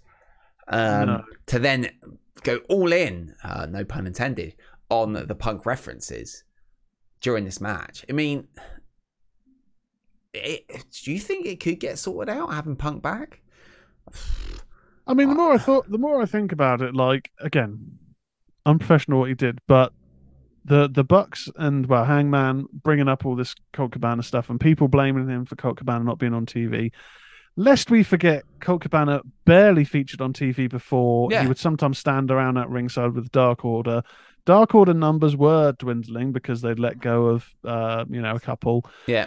So, and Tony Khan has said that Punk never requested him to remove Colt Cabana. that I guess at his age, and he's quite an outspoken person, if there are people bringing up, because we know that the Bucks and the Elite talk to the dirt sheets and all that stuff, that if they're then bringing up this to him real life drama without speaking to him about it first and whatnot, then I guess it has sort of like pissed him off. But I don't know. I wonder if they're just, I guess the proof will be the next show. I'm assuming it's not in Chicago. Will they keep doing it? Because if they don't, then maybe it's just a case of we really want to rile up the crowd and be the heels for this match. What better way to do it in Punk City? But if they continue doing it, I've got to think that there's maybe there's something in the work, because there's big money. I mean, that's huge money, because in theory, going from the story from Full Gear, wasn't Death Triangle the heels? Because Ray Phoenix used a hammer. Yeah. And it was the building of that heel group. Essentially, that Ray Phoenix didn't want to use the hammer, but had to. He won. Essentially, maybe he'd use the hammer again, or someone else. Penta used it. So why are the Bucks and the Elite being heels? I know they're in Chicago, but being that much of a heel to the crowd? Because the story in wrestling, you build the stories, don't you? In theory, the Death Triangle are the heels because of the using the hammer. And then you took a detour to this. Use the hammer. Use a hammer. You've now took the detour to this weird Punk references in the match. Turn yourself. Maybe it's just a one-off anomaly, like you say, it can move on with just another match. I mean, we've got 5 more matches of them to see if they really play it up. It's weird. It is weird because, like we've just said, not being funny, mental health plays a big issue with people. And something like that, imagine if, you've had this bad situation where you're working or whatever it may be, very public as well. And then these guys are doing essentially something to get at you. As much as you could say they're doing it to be heels in Chicago, they'll also be doing it a little bit to get at the guy if it's not a work, if it's not to build into a CM Punk coming back thing. And that would do your head in. And that's not very nice. It's in theory, a little bit, to me, it feels like a little bit like they were bullying. Because, we're here and we're going to do your wrestling moves. I saw something on Twitter, and that would probably solidify how petty they are. If they come out next week and on their entrance, they've got like a plush dog toy that looks like Punk's dog, and they just kick into the crowd. Shit. That would just be like, okay, they really are just ramping up on this. We're the heels, meh. Yeah. We're little children. I mean, Gruff and Barracles in the chat said they're just trying to be heels in Chicago. Completely fine, but the storyline was the Death Triangle are the heels in this 7-match series. Because of the hammer. That's how it started off. Yeah. So in theory, the Elite went into business for them. Not went into business. I'm sure it was cleared to do this sort of stuff. But they now took a weird EVPS detour into, let's do some CM Punk stuff. What about the story of the Death Triangle? With Ray Phoenix and the hammer, because that just no one even spoke about that. It's just talking about them doing Punk moves. Silly. Yeah, we'll see. I don't like them, dude. As much as I like Kenny, I don't like all this stuff. Yeah, I'm like Kevin Owens with Sami Zayn. I'm like, Kenny, get out of the Elite. Stop it. I'm just, as long as they still keep coming out with Carry On Wayward Son, I can to a degree look past some of the silliness. But yeah. The main thing is, I guess we'll kind of see how they work the dynamic, because if they have done it just as well, we know that they're going to get booed because of the CM Punk thing and they're in Punk Town, so we'll have them ramp up as heels, like when MJF is in Rhode Island or wherever he's from, he'll be the super face. But from a TV audience perspective, like, if they have them being super bad and getting booed by the audience one week, cheered the week before, and then the following week they're then back to being the faces and the other guy, Death Triangle the heels, then that's kind of just sending out so many mixed signals from the people at home. Giving you your ratings. They're going to be like going, what is going on? I thought we didn't like these people because we were booing them last week. The casual fan will go with what the crowd's doing and with what they're doing in the ring. I think a lot of it, the majority of AEW fans, they get 1 million viewers nearly every week in America and around the world. You can't tell me 1 million people listen to shows like this and know about the backstage stuff. A lot of people just watch it for watching TV and watching wrestling. So they never address what happened with Punk and Kenny in the Elite. And all of a sudden that the Bucks are back and Punk's never mentioned. They're doing Punk's moves. It's not good story writing, is it? It's good storytelling. It's a bit silly. I don't like it. No, this is it. It's I don't know. It was a bit of a dampener on what was actually a decent Dynamite. Like it does feel like the Dynamite's leading up to Full Gear itself. That they're tightening things up in terms of the schedule, the planning and stuff. I'm not saying Dynamite's back to where it was like a year ago or so, Yeah. but hopefully this whole drama doesn't derail that. Yeah, I hope not. What did you think of the Regal, Moxley, and Daniel Bryan or Bryan Danielson situation? I liked it. I thought it was cool. I mean, I thought it was brilliant. As much as I'd said on last week's show, I'm looking forward to seeing MJF come out, the crowd see what he's got to say. He's a heel. Why is he going to come out next week? You know, like as much as it would have been cool to have him speak, he's like, no, I'm going to come in next week. I'm on the week off. Brilliant. It works because he does what he wants. Yeah. I like the storyline because Daniel Bryan's kind of caught in the middle that, Regal was always really, until recently, kind of Bryan's mentor. He'd always big up Bryan on the commentary as the best wrestler in the world. Big emotional stuff as well. Scrummy. Yeah. Deep emotions for wrestling. Like, saying that he made Bryan love his dad in his part, after he passed. I mean, big stuff. Goodness me. Yeah. Helped him find the love for his father. And he did the same for Moxley. Or, saying that's some big stuff there. I thought it was quite cool. I thought Moxley was having some time off. And it's interesting to see where this is going to lead to. Is it going to lead to a Bryan Moxley match? I find it interesting. Was Regal going to be? There's talk that Regal won't be back. I guess we'll see. I mean, Bryan Moxley, we've seen a couple of times. I get it works in terms of this storyline, but I'd like Moxley to take a little bit of time off, just to kind of freshen things up. I mean, Blackpool Combat Club, should they just disband at this stage? I mean, Wheeler you two we haven't seen for a while. He's kind of crap. Let's be honest. They tried it, they kind of added a bit of Shazam to him, but it is a bit crap, really, isn't he? He's all right. You can't polish a turd. Be interesting to see what happens. Will Moxley come out with MJF? Like having a go at MJF, or where does when MJF does speak? I mean, of course, MJF's now going to be going against Ricky Starks as well at Winter is coming. So I want to see those two on the microphone, but they ain't got long to build it. Buzz Tess, why? What have I done, Fran? Moxley Combat Club. I don't know, because you don't like Wheeler Yuta. Where's Baby Ice? Baby Ice is on my side with this. I'm pretty sure. Wheeler is useless. There you go. Defo get Moxley off TV for a bit, keeps it fresh, and deserves a break after carrying the company after the elite pump situation from the Gruff. Can you hear Grotbag snoring? No. That's good. He's snoring his head off right here. Tired little poof. So loud.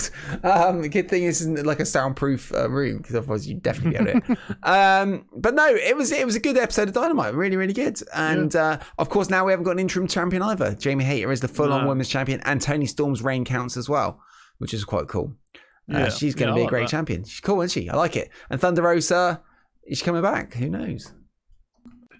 Probably not for a while. And I guess we'll kind of just see where this Britt and Jamie Hayter storyline goes, because while Jamie was all cool and stuff, it was obviously very notable that when Renee went to talk to Jamie on the stage, that straight away Britt just grabbed the mic. Yeah. Which normally would probably annoy me, because I just think, just shut up and let her talk. But I guess it's going to be part of the storyline. Yeah. But she bigged up Jamie Hayter, which was cool. She didn't say, and I knew I'm great. It was about Jamie Hayter, which was good. Franchise is in the chat room, guys. Franchise. So there we go. Should we go for the next? Did you get the news that's a bit above the Elite Mock CM Punk and Ace deal? It's actually come updated. Oh shit. I went straight past that. Darby Allin to team with Sting and Great Muta on 22nd of Jan at Yokohama Arena. Pro Wrestling Noah revealed that Allen will be part of Muta's final match at the Yokohama Arena. Opponents for the team have yet to be announced. Muta's farewell tour will include a match with Shinsuke Nakamura on January 1st for Noah, and then team with Sting and Allen on January 22nd prior to his final match in February at the Tokyo Dome. January 22nd card will be available internationally through Fight TV and Wrestle Universe with English commentary. It's Sting. Cool. Do you think we'll see Muta in the Royal Rumble? Can he make the flight? so. Can he fly over from wherever it may be, Tokyo, which he can, over to Texas? He appeared at the AEW. He did. All Out. Surely he's going to be in the Royal Rumble. He'll definitely be in the Royal Rumble. That'd be awesome. Missed someone annoying. Missed the Miz. Get the Miz out. But Berkeley says no, he won't be in the Royal Rumble. I think he will be, Berkeley. Let us fantasy book Berkeley's. He will be in the Royal Rumble. Let us have fun. And then he'll go into the Hall of Fame. Yeah. It'd be awesome. Miss the Miz or miss someone annoying. Yeah, that'd be cool. Really surprised the Last Outlaw not wrestling in the Moose's last match this franchise. God, it ends in everyone's wrestling career. But yeah, and Darby Allin team with Sting, and then you can get it on Fight. Ooh, that'd be good. That'd be one of those I wish I could get at a la carte and just get that one match. Yeah. Don't watch the rest. No. But there we go. We've got notes from the Survivor. Well, I might watch the rest. It would be quite interesting to dive into pro wrestling now, actually. It would be good. But then we got notes from the Survivor Series press conference, Tez. Let's go. Okay, here are the notes from the interviews. Paul Triple H Levesque. He thanked the fans for attending, saying that this was the highest grossing Survivor Series of all time, as well as the most viewed. He also said the attendance was a complete sellout with 15,600 in attendance. He put over Becky Lynch, who he thought knocked it out of the park upon her return from a dislocated shoulder. When asked if the War Games match will be a permanent part of Survivor Series going forward, Triple H said, "We'll see," mentioning that tonight was a success. One interviewer asked about reports that shows like Hell in a Cell and Money in the Bank would be moved away from being premium live events. Triple H said that he thought Hell in a Cell worked better as something where one person could challenge another to the match. Match types like Elimination Chamber and Money in the Bank couldn't be done the same way. I think there's a difference in there. He said, I think we have to reevaluate that. It's really looking at the overall calendar and saying, what is the best place to put this? What is the best way to entertain our fans? Which is good vibes, because for years, people have been saying, oh man, why are they just having Hell in a Cell? This feud has only just started. Doesn't make sense, does it? Yeah. So he's more plugged in, and it makes sense for, like, and he knows, doesn't he? He knows when he went in the ring with Foley and they'd done the War Games Hell in a Cell match. It built up to that when he gets Kevin Nash at Bad Blood in 2003. It built up to that big feud between Kevin Nash and Mick Foley as the guest referee.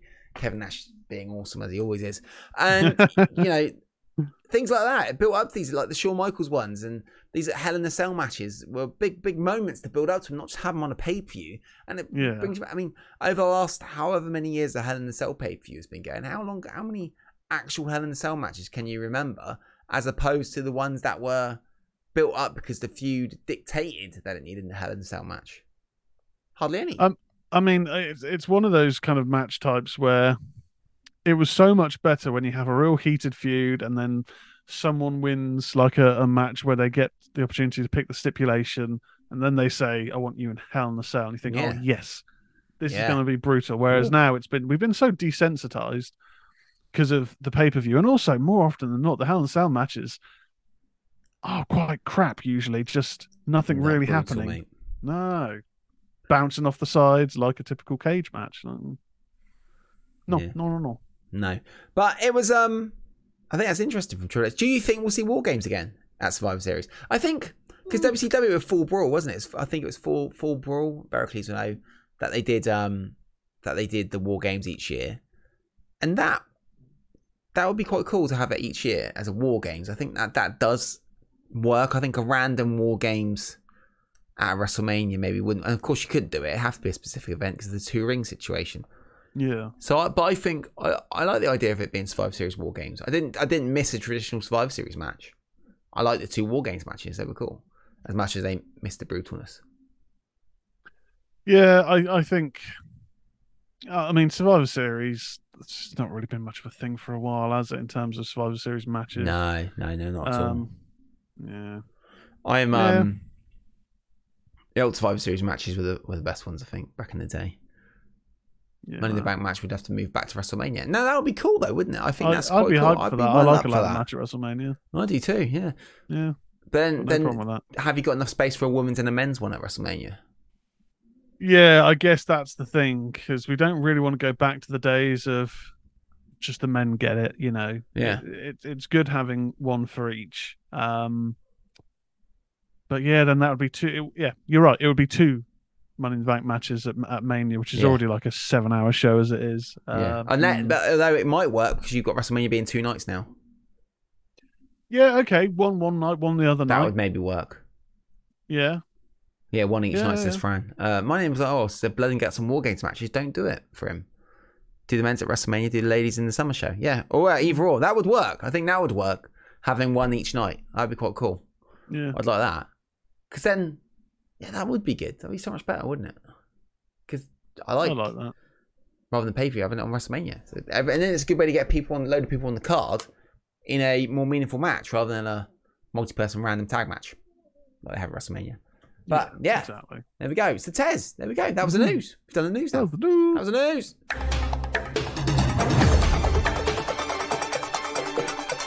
That was the news. That was the news, Tez. That was the wrestling news. No jamming, just slamming.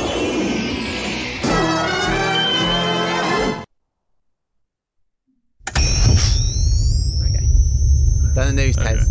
We have done the news. But with all these silly sound effects on my Elgato Stream Deck, we're not sponsored.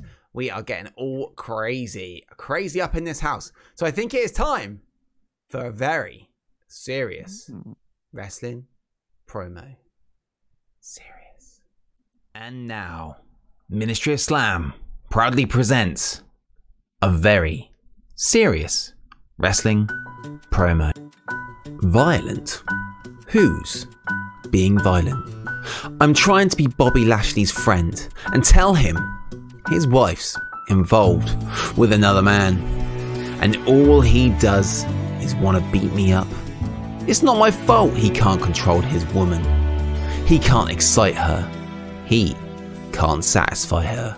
When she took her wedding vows and said for better or worse, she didn't realise for worse could be that bad.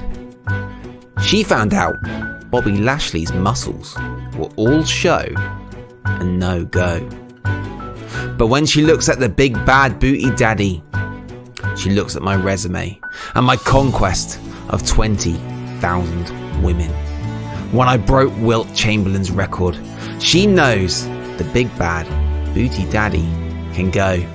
She looks at the fire in my eyes. She sees my intensity. She sees my veins bursting out.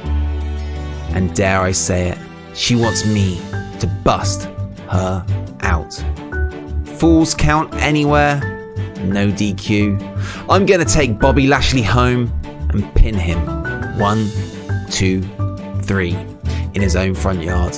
And then I'm gonna take his wife and cover her too. Only difference is one is gonna be a winner and one is gonna be a loser. Crystal Lashley is gonna be a big winner. Scott Steiner, TNA Impact, 15th of the 11th, 2009. Thank you. And that was a very serious wrestling promo.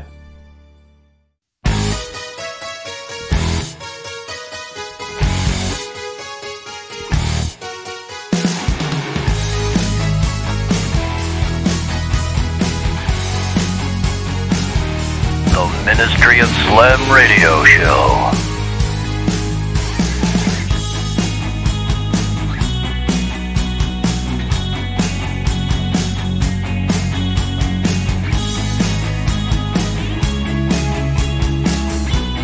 We are Bactors!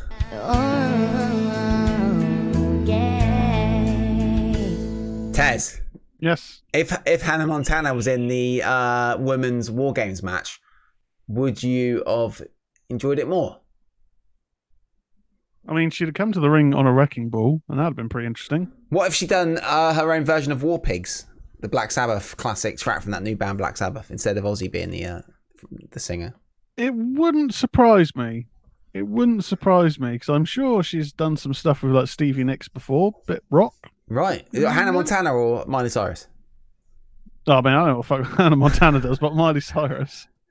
Hello, Mel in chat. Welcome to the show. Welcome to the show. Crimson Mel, go check out Unexplained Possibilities here on YouTube. And Mel's got a book coming out soon. So we'll have some information about that, and you can go and get it off Amazon. Support Mel, actual physical book. And like I've said on here, I've not read an actual book for 25 years. This is chances are going to be the first book I've read, physical book. Nice. Since I was at school. But Tez, should we get into this week in wrestling history? Let's do it. Okay, let's go. This week in wrestling history. Undertaker becomes the youngest WWE champion, November 27th, 1991. The Joe Louis Arena was the venue for WWF Survivor Series in Detroit, Michigan. The event features the first ever non-elimination match in Survivor Series history.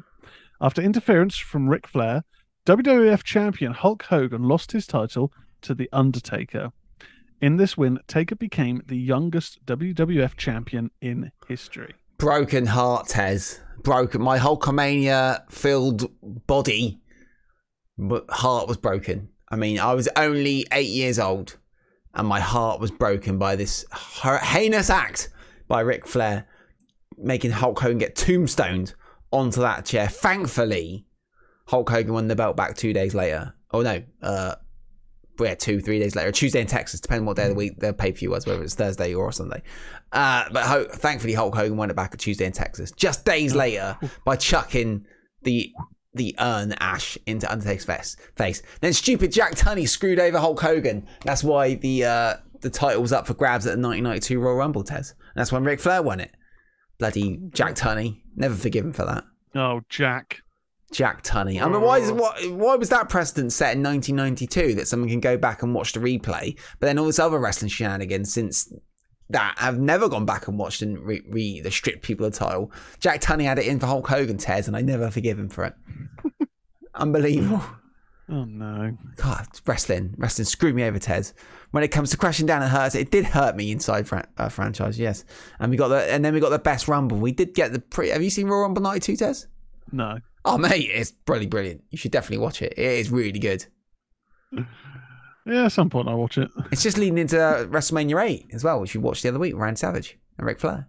Was it one of those early 90s Rumbles where everyone's just doing those hits on the back, and maybe the odd suplex? It's about Ric Flair though, mate. It's when Ric Flair, and the best bit is Bobby Heenan on the commentary with Ric Flair. But was the Rumble match actually any good? The Rumble match was brilliant. Shawn Michaels in it for ages, British Bulldog. It is literally the best Rumble ever. Hulk Hogan's in it, Randy Savage, Justice, Jake Snake. And this also led into this Tuesday in Texas was Jake the Snake versus Randy Savage, where a few weeks before Jake the Snake got the python to bite Randy Savage on the arm. King Cobra, bit Randy Savage on the arm live in the ring. Have you ever seen that? Goodness. I have seen that, yeah. Great stuff, great storytelling stuff. Also, that Rumble is on YouTube as well, Tez. Yeah, there you go. It's all on you. It's also on the network. Great times, Rest. This is prime WF storytelling. This from like 92 right up to that sort of the next year. Really good, really old school, great wrestling stuff, which Tez sampled with Ric Flair versus Randy Savage, and he loved it. Oh yeah, that's good. Right in the prime time. But should we go for the next one, Tez? WWF crosses the line with Steve Austin, December 1st, 1998. A Monday Night Raw episode ended with one of the most infamous incidents in wrestling history. Immediately following Mankind and Steve Austin's victory over The Undertaker and The Rock, Taker raised Austin on a giant cross symbol, with his arms spread eagle for what looked like a crucifixion. While WWE disputes these connotations, it seemed clear what the symbolism was meant to convey, and we had our first ever crucifixion on Raw. Goodness gracious me. This was an interesting time. What did you think about this, Tez? Were you watching it around this time? No, this was before my time. I've seen the little clips retroactively, and the whole "it was me all along, Austin," with Vince McMahon. I thought, this doesn't seem like a very good storyline. I don't think I'll be going back and sampling it. It was a symbol, not a cross, as well. Yeah, and it's really weird. Like, the druid's making the noise. They tie him down, and then it lifts up, and Austin's, "I'm going to take your soul and bury you alive this Sunday." I think it led into a buried live match or something. Got your homework done, Tez, and you don't forget to do your chores. There's also no PlayStation. Says Baby I quite Ice. like Undertaker's late 90s theme, where it was like a spookier, like kind of dark, metally kind of updated version of his old theme. That's what I really remember from this period. Because when I'd started watching, I knew of The Undertaker, Yeah. but he returned as Biker Taker. So he wasn't Ministry or Spooky Graveyard Man when I started watching. It was him returning, and it was a big talking point at school, like, oh my God, did you see The Undertaker return? It's so good, man. Right, okay. I don't remember this. I can't remember seeing it live at the time. I think I was more watching WCW. However, we could get it here in England. Because WCW was real and WWF was fake. Not in 98. 98 no? it was full on NWO situation. Oh, right. At the time, I think Wolfpack were in the house then.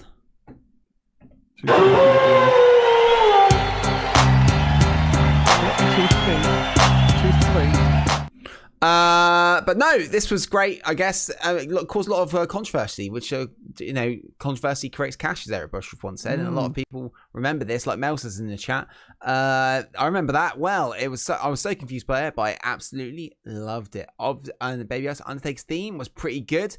It was a real memorable moment. Fridays after Cartoon Network was WCW. WCW Nitro on TNT after Cartoon Network, and Mel says he loves the Wolfpack theme. But yeah, big moment in wrestling there. This week in wrestling history, Undertaker crucifies Steve Austin on Monday Night Raw. Do you think Triple H will crucify anyone on Raw? That's about a bloody 3-hour Raw could do with a few crucifications. Is that how you say it? Crucifixion? No, crucifixions. Crucifixions. It's not crucifixions. No, that's not a real word. That's not a word. Brilliant. For a second, I was like, is that the right word? No, it's not. Crucifixion. Join our faction. Crucifixions. There you go. That's proof that I've never read a book for about 25 years. First book to read is the dictionary.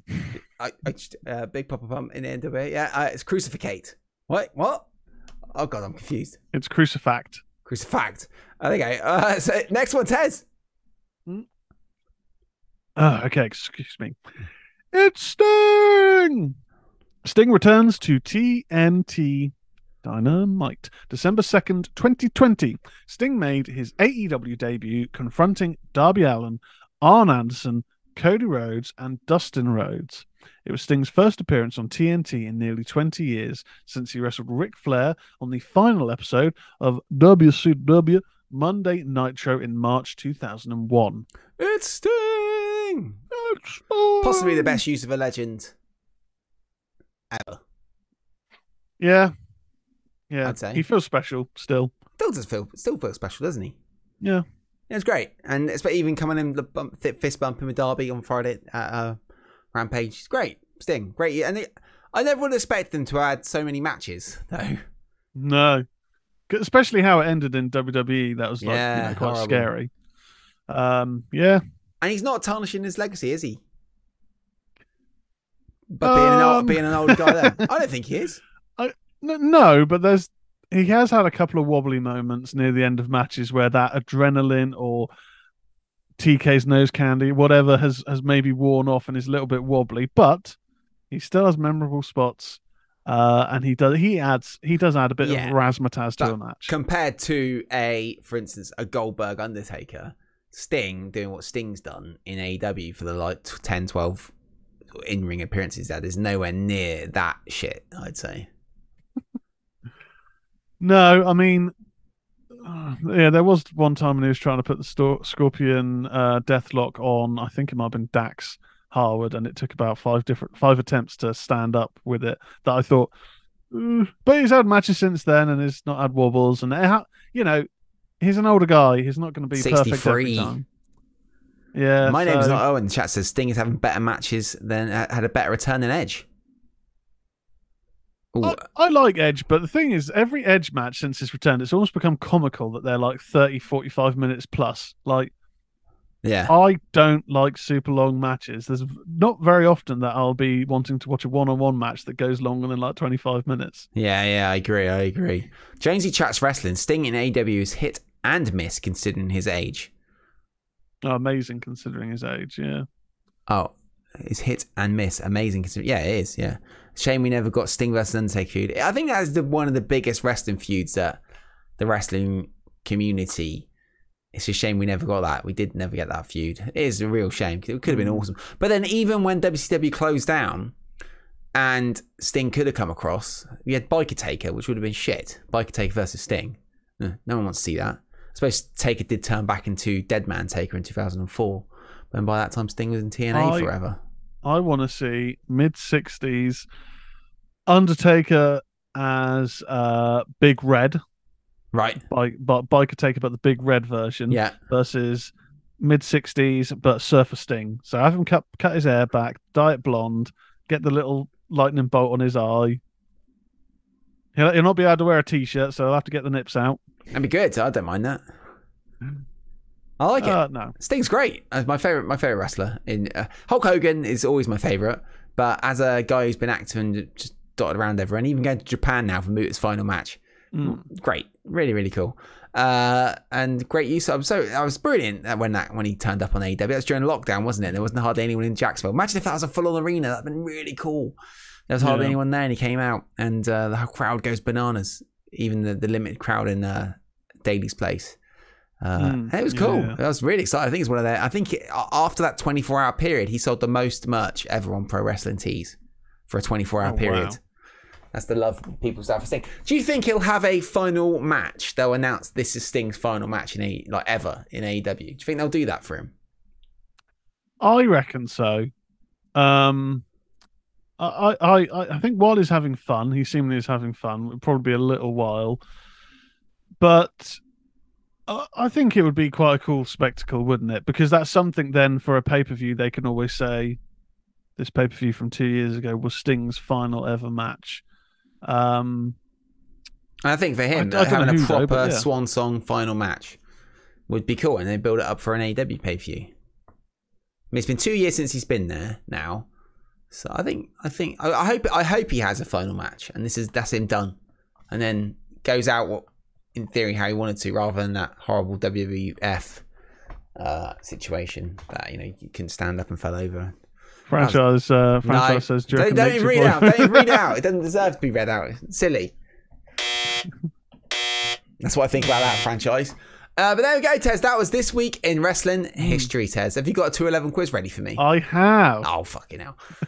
I think you were hoping I'd forget. I was. Tez is distracted tonight.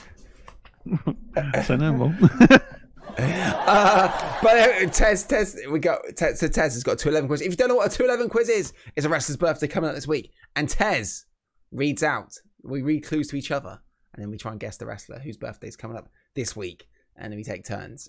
So it's a big moment here on the Ministry of Slam, and we've got 2 minutes and 11 seconds to guess this, Tez, and after that we'll be taking some calls. So boot up your Zooms, guys, and if you want to call in and speak to us, we'll be taking your calls, and we look forward to chatting to you. And if you're listening on the podcast, remember to give us a review out there on the podcast. It'd be great on your podcast feeds. But Tez, you ready for the 211 quiz? I am. Are you ready? Yes, I've turned down I've turned off the thing. Well, I'm turn the brightness down on my light. It's a bit bright. It's making me look very. There you go. That's better.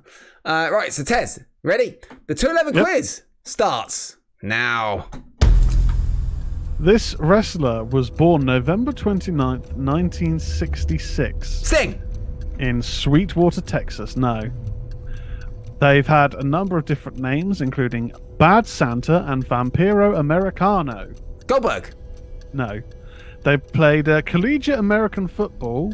They were a collegiate American football coach for Trinity Valley Community College and a player for Abilene Christian University. They started wrestling in 1992, debuting for Global Wrestling Federation in Texas.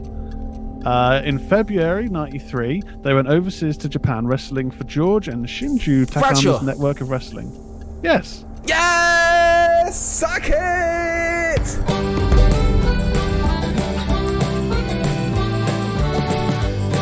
Woohoo!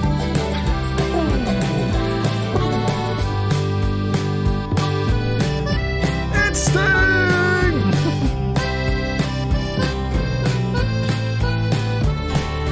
Yeah! There we go. We are really good at doing wrestling trivia, Tez. I mean, we never get it wrong. Ever since Pericles filled in for me, I think, when I was doing something or other, I can't remember what it was. That's the last time we got one wrong. It was. I'm just making a point. That was months ago. No, you were at the Iron Classic. When was that? That was October. That was October, early October, yeah. Oh no, Oh, my name is bless not him. Elle. Shares the birthday with Bradshaw. Oh no, poor my name's not Elle. Baby Isa said we're being young bucks. Suck it. So there we go, Tez. What have you got coming up on the Ministry of Horror this very week? Oh god, that's a very good question. It's up in the air as to what I'm going to do as the main discussion point on the show. I'm tentatively thinking about looking at some of the films of David Cronenberg, who directed Cronenberg's.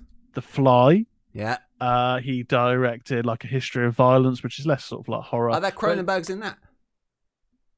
Are there Cronenbergs Like in the that? Cronenberg monsters, isn't it? Because obviously, it's the Fly, isn't it? That's the Oh, that's the Brundle. wait. The Fly is like the Brundle monster. Oh, is it? Brundle Fly. Yeah. I thought Cronenberg does the sort of like gross monster things. So he directed The Fly, and he Right. did like The Brood, Rabid, and a few others. So I may do that. Francis, what about Christmas horror? Not next week, but when we're into December, a bit closer, I will do like a Christmas horror show. Don't worry, franchise, because I haven't seen that much either. But yeah, potentially a David Cronenberg episode. I'm not too sure because I haven't seen too many of his films. But I'm going to have the latest news in the world of horror. I'm going to have a couple of reviews. It's been a bit light on horror films, new horror films recently, but there's been a couple that I'm planning to watch.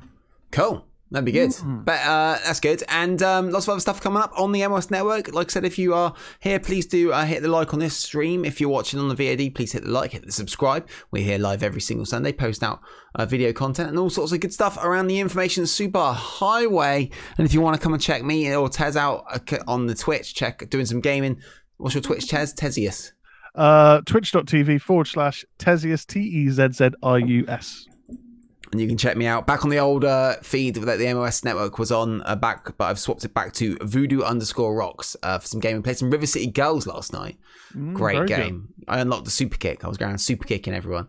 Such a good game. It's a pixel art game, but by the Kunio Kun world. It's wicked game. It's like a side-scrolling beat 'em up, but like the moves you can do in it are very kind of in depth maneuvers. It's not just like tap X and punch. Really good fun. But he's in the chat room. It's time to admit Bericles. Let's go. Here we go. Here comes Bericles. Sounds like a party. Has he joined? Connected? He's connecting. I can't see.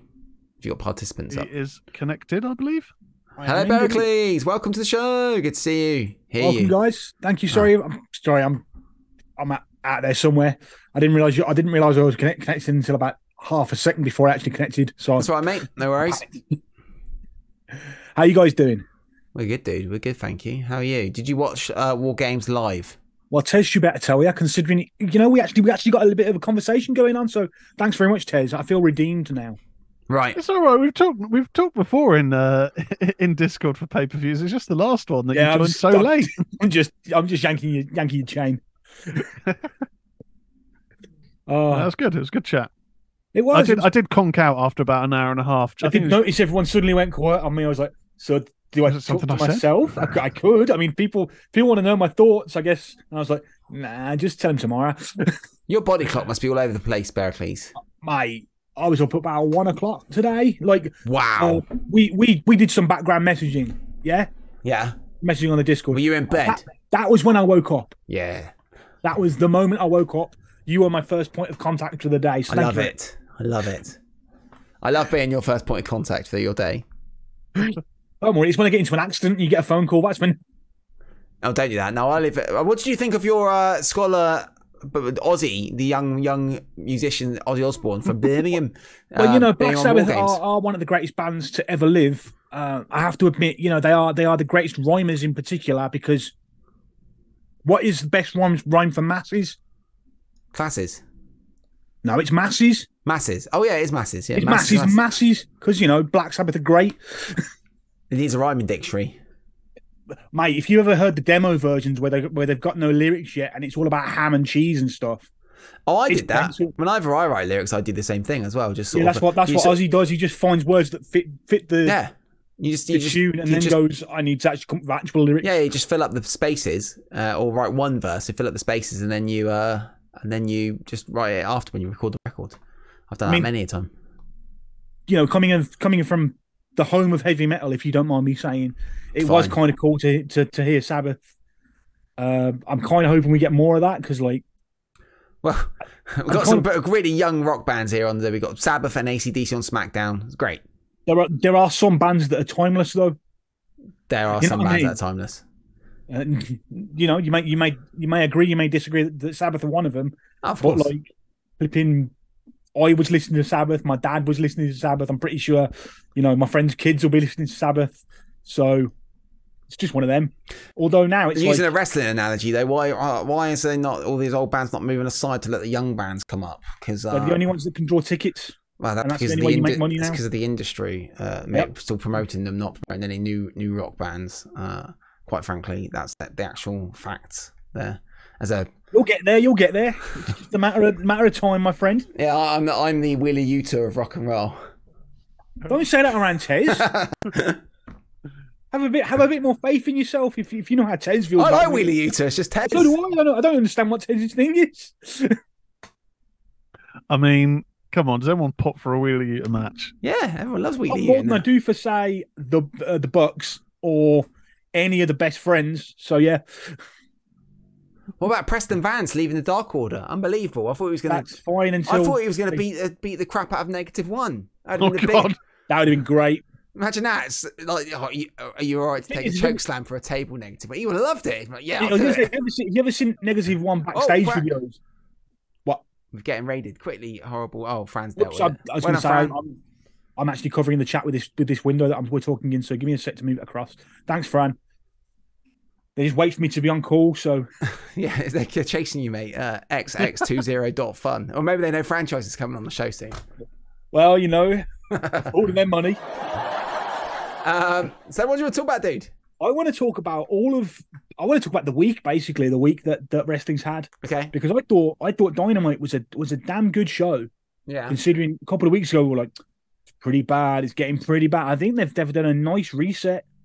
Right. You know, they've set things out. I mean, I'm not exactly a massive fan of this best of 7 series, but if they're going to do it, get it over with, I guess. But the rest of the show was pretty good. Yeah, I do agree that like the Elite doing all this stuff is a bit. It just makes them look bad, especially as you said after Kenny came out and was like, "Now let's just get past it," and then they come out and do every quote unquote spot from this fight. I know, yeah. And I get it, they're in Chicago, get the heat. It's just the way it goes. But at the same time, it's just kind of like, if you annoy Punk enough, he could sue you and be like, it's defamation of character. Yeah. He really could, because we don't know what happened. No. Been an investigation, but now publicly, you've been on your YouTube show and made sure everything was silent for the FCM Punk chats. Yeah. That was a bit like, oh, all right then, guys, I get that you're happy, but come on now, your EVPs act like it. Yeah. And then you're just kind of making fun of the fight in a match. It does make me go, yeah, maybe Punk was a bit right to be angry that he's working with children, because this is the kind of stuff that kids just go, oh, I can get away with this now. Yeah, oh. And I think we need to remember on this situation, I mean, it's been said, he was the guy that made them the biggest gates they made, sold the most merch, made a lot of money for that business, and brought a lot of people in. And then, you know, we don't know what really goes on, but there's a lot of naughty, negative things. I have no doubt he was hard to work with. I have no doubt. And he definitely shouldn't have done what he did at that scrum. No. But what should have happened is he should have got cut off and said, we'll sort this out later. And they should have always made to sit down and go, do you want to make money or do you want to mess around? Because if you want to mess around, I've got enough money and you can all leave. Yeah. Because, okay, Kenny could have gone back to Japan. The Bucks could have gone back to Japan. I don't think anyone want to on a long-term basis because of, you know, Babies. The work style of Japan is just crushing. It's just ridiculous. Kenny's already said if he gets injured one more time, he's retiring because this comeback was so hard for him. Yeah. But I thought that I thought it was a pretty good show. I actually really I wasn't too sure about the whole Moxley situation with William Regal. Yeah. And Bryan Danielson. But the more I think about it, the more it's like, all right, you can't hit Regal. You can't even touch him really. No. Because if you listen to his podcast, it's like he's Mick Foley. His list of injuries is just horrific. It's like, oh, you were doing what for how long with what injury? It's silly. The tag team situation in AEW looked good. The women's situation is finally looking on the up and up. And then you get to Survivor Series, a show which I thought was pretty damn good. Yeah. Not necessarily in wrestling, but they have the best storyline in wrestling right now. Yeah. And it's not even close. And I like some of AEW's stuff. But the bloodline Sami Zayn bit, they seem to have found a way to make it more interesting rather than less. Because a lot of the time, what happens is with WWE especially, they will either ride something interesting into the ground so you're not interested in it, or you'll be interested in something and they'll cut it off because they've got plans. Yeah.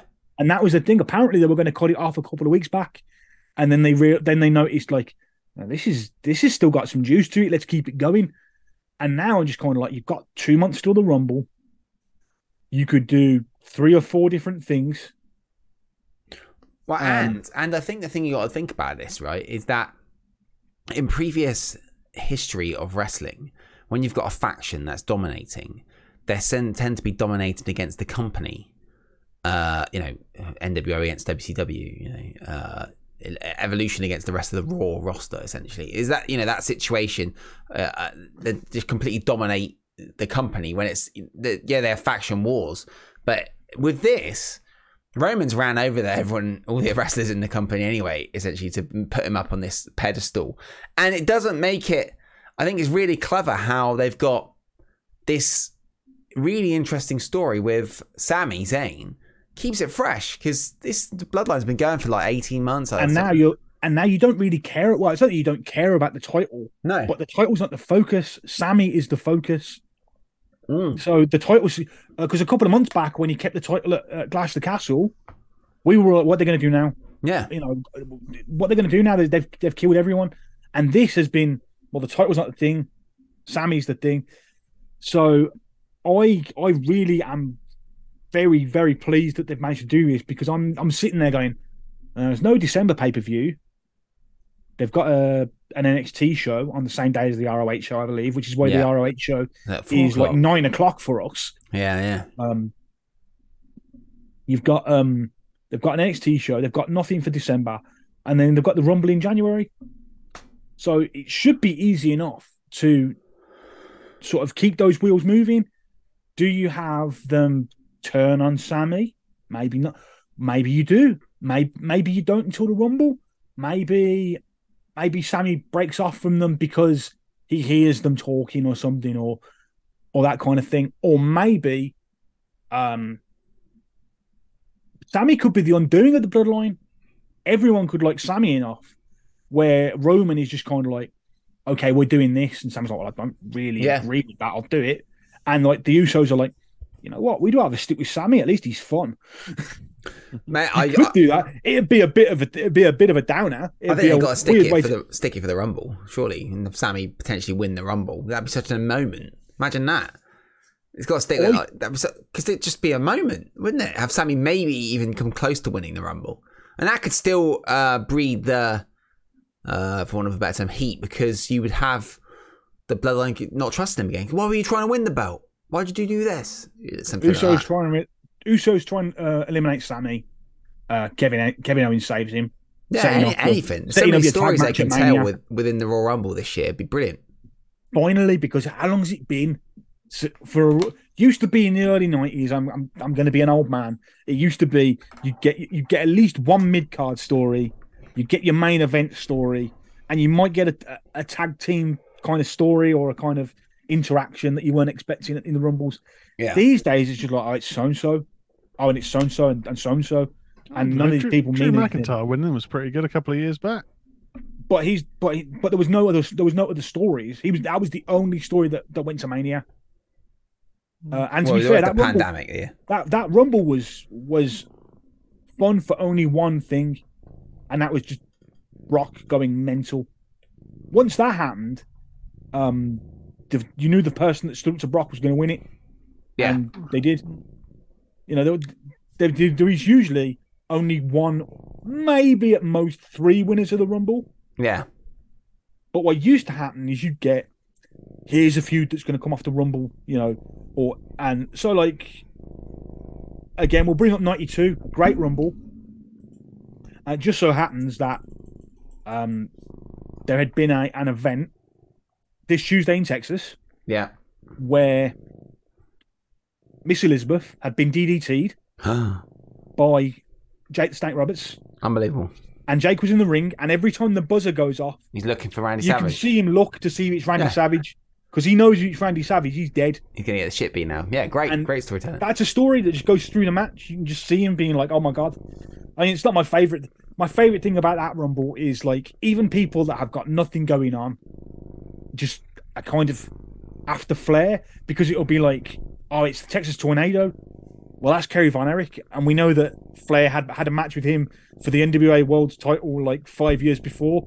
So it's like weird, different, like things that have no sense in WWE. Once you know a bit more history of wrestling and you go back and watch it, you're like, oh yeah, him and Piper didn't get on in Portland. So it's just like, no wonder everyone goes after Flair.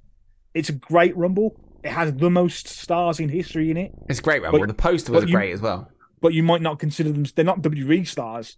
Yeah. They're territory stars that just happen to be in WWE at that time. Yeah. But the triumph of Survivor Series, apart from Sami Zayn, I have to say, it, as you said, it didn't drag. It got in there, it did what it had to do, and it got out. It didn't mess around. They didn't slap a load more matches in it. I mean, I'm a fan of the 4-hour pay-per-views, like I said last week, but this was a tight event where I was like, oh my God. I don't know if you remember, Taze, but after the first War Games match, didn't I just say, look, has that been an hour? Yeah, it flew by. It had been like 58 minutes since the start of the event. Are you getting attacked or just trying to get out of frame? It's morphed into a cat. Oh. I've read Animorphs. It's no good. That shouldn't be the first book you read after however many years. You should join our book club. There's a book club going on in the Discord that Tez is arranging. Yeah, that'd be good for you. I love that. Complete silence. All right, no tell me.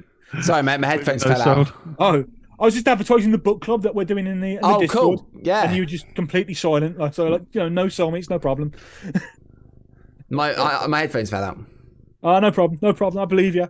I mean, I can see, but yeah. What do you think? I mean, I don't know if we're going to do, if you guys are going to do a best of year show or something like that. Because yes, now we are. Okay, well, I've got some thoughts on that, and I'm just kind of sitting save them there for the show, Bericles. Cool, then most definitely, because I'm sort of sitting there going like, well, I thought it was this one thing, and now I'm kind of, it's got me thinking, which is always a good thing, especially with WWE, because for years it's just been cotton wool programming. Yeah, it's kind of. It was just shit. Like, nothing counted, and it was just they make loads of money, and it doesn't matter. But now they seem to be Triple H, like that press conference statement of we'll build up to a Hell in a Cell when it needs a Hell in a Cell. Shows he cares about the storyline, which is superb. Makes you want to care. They're not just wanting to just go for money and stuff. I mean, I don't know about you. I liked the US title match. Yeah, that US title is pretty much the top title on Raw because Roman never turns up. Yeah. And it's starting to get to the point where I'm like, do I actually care about the US title? I mean, I still think the belt looks dumb. The belt looks terrible. But it is getting contested in some interesting ways. Yeah. So yeah, I mean, if they want to turn those mid-card belts into, is it Gunther's got the IC? Yeah. I mean, those are good champions. So those are good things going on. Yeah. While I remember, sorry. The one thing about this main event War Games for the men, it was built around the Brawling Brutes. Like, it started back that. And I think they got a bit lost. They got a bit, like, I don't want to say buried because that means something different in a wrestling terminology.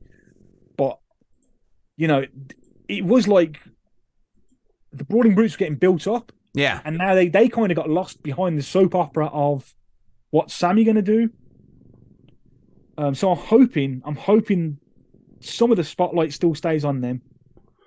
I hope so, but I didn't think that was going to be a thing that would move. Would be addressed in it. I think they were just there to fill up numbers. To be fair, Shame, because they've considering when they got put together and Butch was like Scrappy Doo. yeah, it's a lot better. I think they've done a really good job of putting them back together. King of Hueco Mundo, I believe is your name. Yeah. Asked us what do we think of if we think Wyatt's return's been a flop? Yeah, it's shit. Nothing's happening. I'm Rubbish, mate. It's been 2 months. Crap. It's LA Knight. Like, yeah, I like LA Knight, but like So he's do I. hardly had the rocket strapped to him. No. I mean, if you remember when he turned up, and I was like, well, there's no way they're going to make him a mid card guy because look at the big entrance he got, and he's kind of a mid card guy at the moment. No, it's awful. It was the biggest. It sold loads of the biggest viewed. Get off, cat. It was the biggest viewed Extreme Rules ever, essentially, and then because of this hype and all this hype to do with it, and then it's just it's just you know I'm a man that you've only seen my violence, but now I don't want to give you violence anymore. And then that video plays, and it's just a load of nonsense and shitty static. It's like he's in the room. It's mental. Rubbish. And then it just comes back to LA Knight going, yeah, he beat me up. It's rubbish. It's rubbish. It's not that good. I knew that would happen. It ends up being rubbish. All right. At least you're not going about the bloody QR codes. I was just saying nothing led to anything, and it's just Bray Wyatt doing Bray Wyatt things, and I don't know how this is going to lead into. Compare this to Sami Zayn and the storylines there, or other storylines within the wrestling world. None of it ever makes sense. It's always the same with him. That's the thing, isn't it? I think he would have taken over as a top thing on SmackDown, apart from the fact that this bloodline thing has taken off to a massive degree. No one wants to see him as a top thing on SmackDown. It'd be rubbish. Fair. No, it doesn't make sense. I think it's, at least he's in some kind of conflict with someone now, rather than last month and a half. It's like, I'm going to talk to camera, and then nothing's going to happen. Yeah. It's been 2 months of this, mate. He debuted at Extreme Rules, which was the week after All Out, I think. So that was the second week of September. Well, he's been messing around. At least AEW have been messing around with people are suspended and there's no storylines and. Yeah, not great. Anyway, we'll see what happens with it going forward. We can talk about that when it comes to the best and the worst of the year coming up next month on the MOS Network. Yes, indeed. Check it out. Dude, thanks for the great episode Turning Years this week. It's in the podcast feed if anyone hasn't checked it out yet. Thank you so much, because I was listening back to that show, and it's quite funny because I sort of lose my mind halfway through that show. Yeah. When I realise I don't my notes make no sense because I've obviously just lost interest in the show. Right. So Dave is literally going, don't you remember this happening? I'm like, no. All the matches, I was really. If you listen to that show, you can hear me say oh, yeah, I really wanted this VHS as a kid, and I'm so glad I didn't get it. It's such a. This was one of those VHSs you'd see in the shops here in England in the late 90s. My microphone might fall off the table.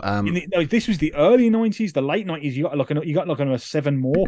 I always get the date was the early 90s. Sorry, yeah, early 90s. The early 90s, you got six WCW VHSs out, and I ended up with Capital Combat, which is the first one, which is the one with RoboCop. And after seeing this show, I was happy to get the RoboCop show, because they just had it was a tournament, and the tag team scene especially was just full of the same. You had the Legion of Doom, the Road Warriors. You had Doom, which is Ron Simmons and Butch Reed. You had the New World Samoans, and you had the Steiner brothers. So there was a lot of, I'm a big muscly team, and we're going to beat up another big muscly team. And the notes for that show was, yes, this is pretty much like the last match. This is pretty much like the last match. It was terrible. I hope at least the show is entertaining, because I was kind of worried that all I did was complain. I kind of imagined you pushing the Victor Meldrew button every time I spoke. Yeah, that's the one. Because I just moaned, and Dave luckily kept it light, kept it going. And speaking of Dave, I just want to say, because I know we're listening to this later at some point, congratulations on winning the league. Yes, you beat me. Yes, I acknowledge your superiority this once. What league's that? He beat me in the predictions league. Oh, right, yeah. That's all he'll care about. So. Oh dear. Well done, Dave. Well done, Dave. But there we go. Thank you for calling in, Barracles. Appreciate No problem. It, thank you, mate. And another episode of Tony is coming next week. And thank you for all the work. No, week after next. Thank you for all the work you do behind the scenes as well, Barracles. Really appreciate it, mate. No problem. Love cool. Cheers, dude. Thank you very much. Ciao, mate. See you later, mate. Yeah. Bye, guys. There you go. Thank you. Yeah, go check out that episode of Turnier. Starcade 1989, I think. Yeah, no, it's 1989. I'm bad with all the years. I keep getting late and early wrong. Terrible memory there. Hello, Voodoo. Yeah, good, hello, Thor. Sorry, not Voodoo. Hey, Thor. Good to see you, mate, in the stream. Good to see you in the chat. But there we go, Tez. I think that was another episode of Ministry of Slam. Bit of an early one. There we go. Baba Booey. Compared to the extended 4-hour show last week. 89 it was Starcade 89 it was.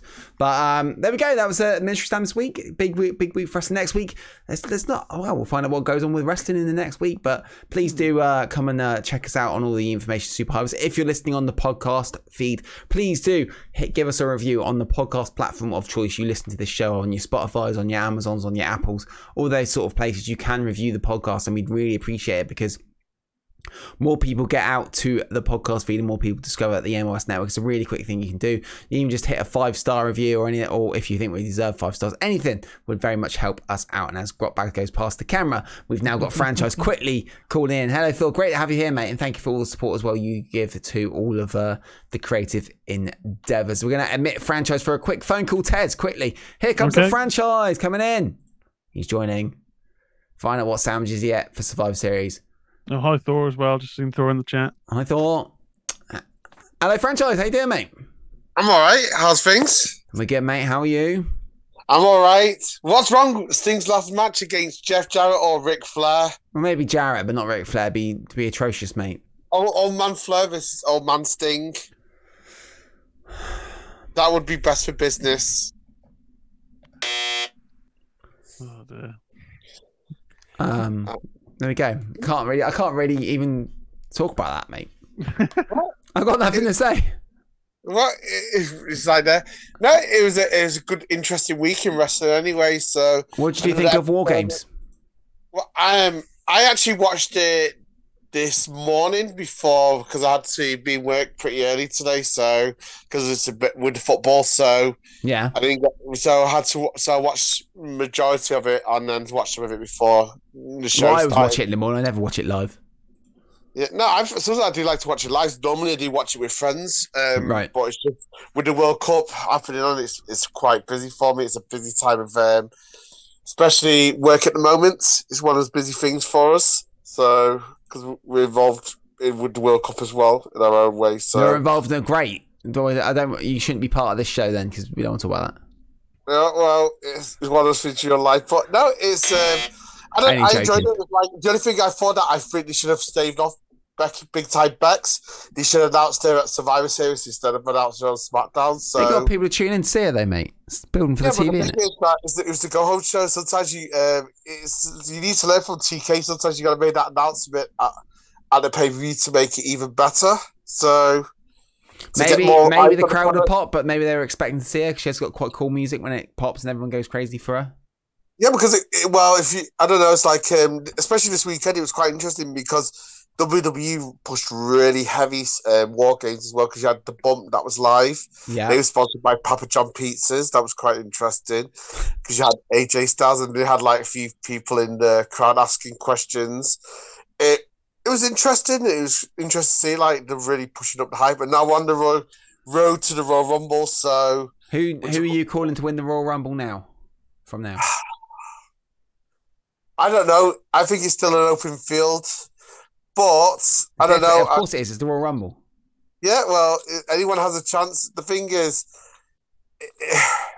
outside chance, I'll probably say someone like Theory.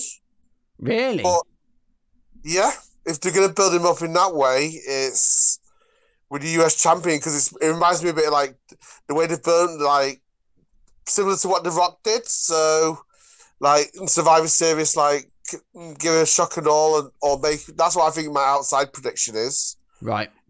Could be fairy, but I don't know. Maybe it's close to the time it might be changed. But I could say the Sammy turn is going to be after WrestleMania. So that's looking more likely now. What, you think they'll turn on him and they'll have the match at WrestleMania?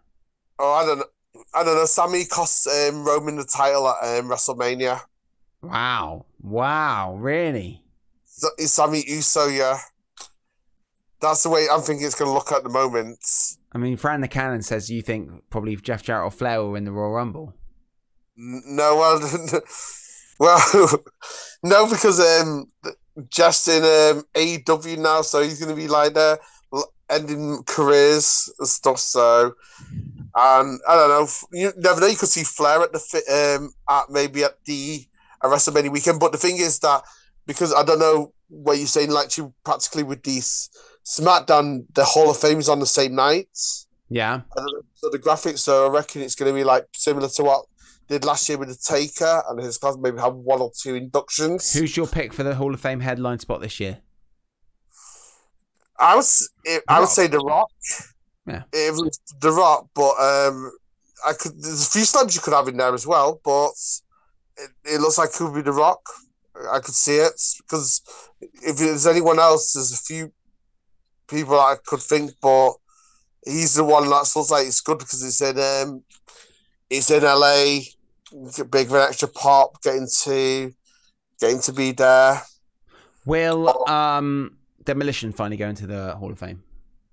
I don't. If it's a one class, I don't see it. Maybe the legacy part of the Hall of Fame, like they do every year. So right, okay. But I don't know. It's like you saying with what's going on AEW at the moment within TK, like the whole thing with the elite thing is like I don't know. One way it's Chicago. The people are gonna boo Chicago, boo the elite anyway because Chicago's like CM Punk. So it's like when you go to Canada and they boo like American wrestlers up there. So I don't know. It'd be interesting next week what's going to happen. But like the whole thing with MJF winning the title, and you saw like the thing with Regal and Mox in there, and it was for something. I don't know.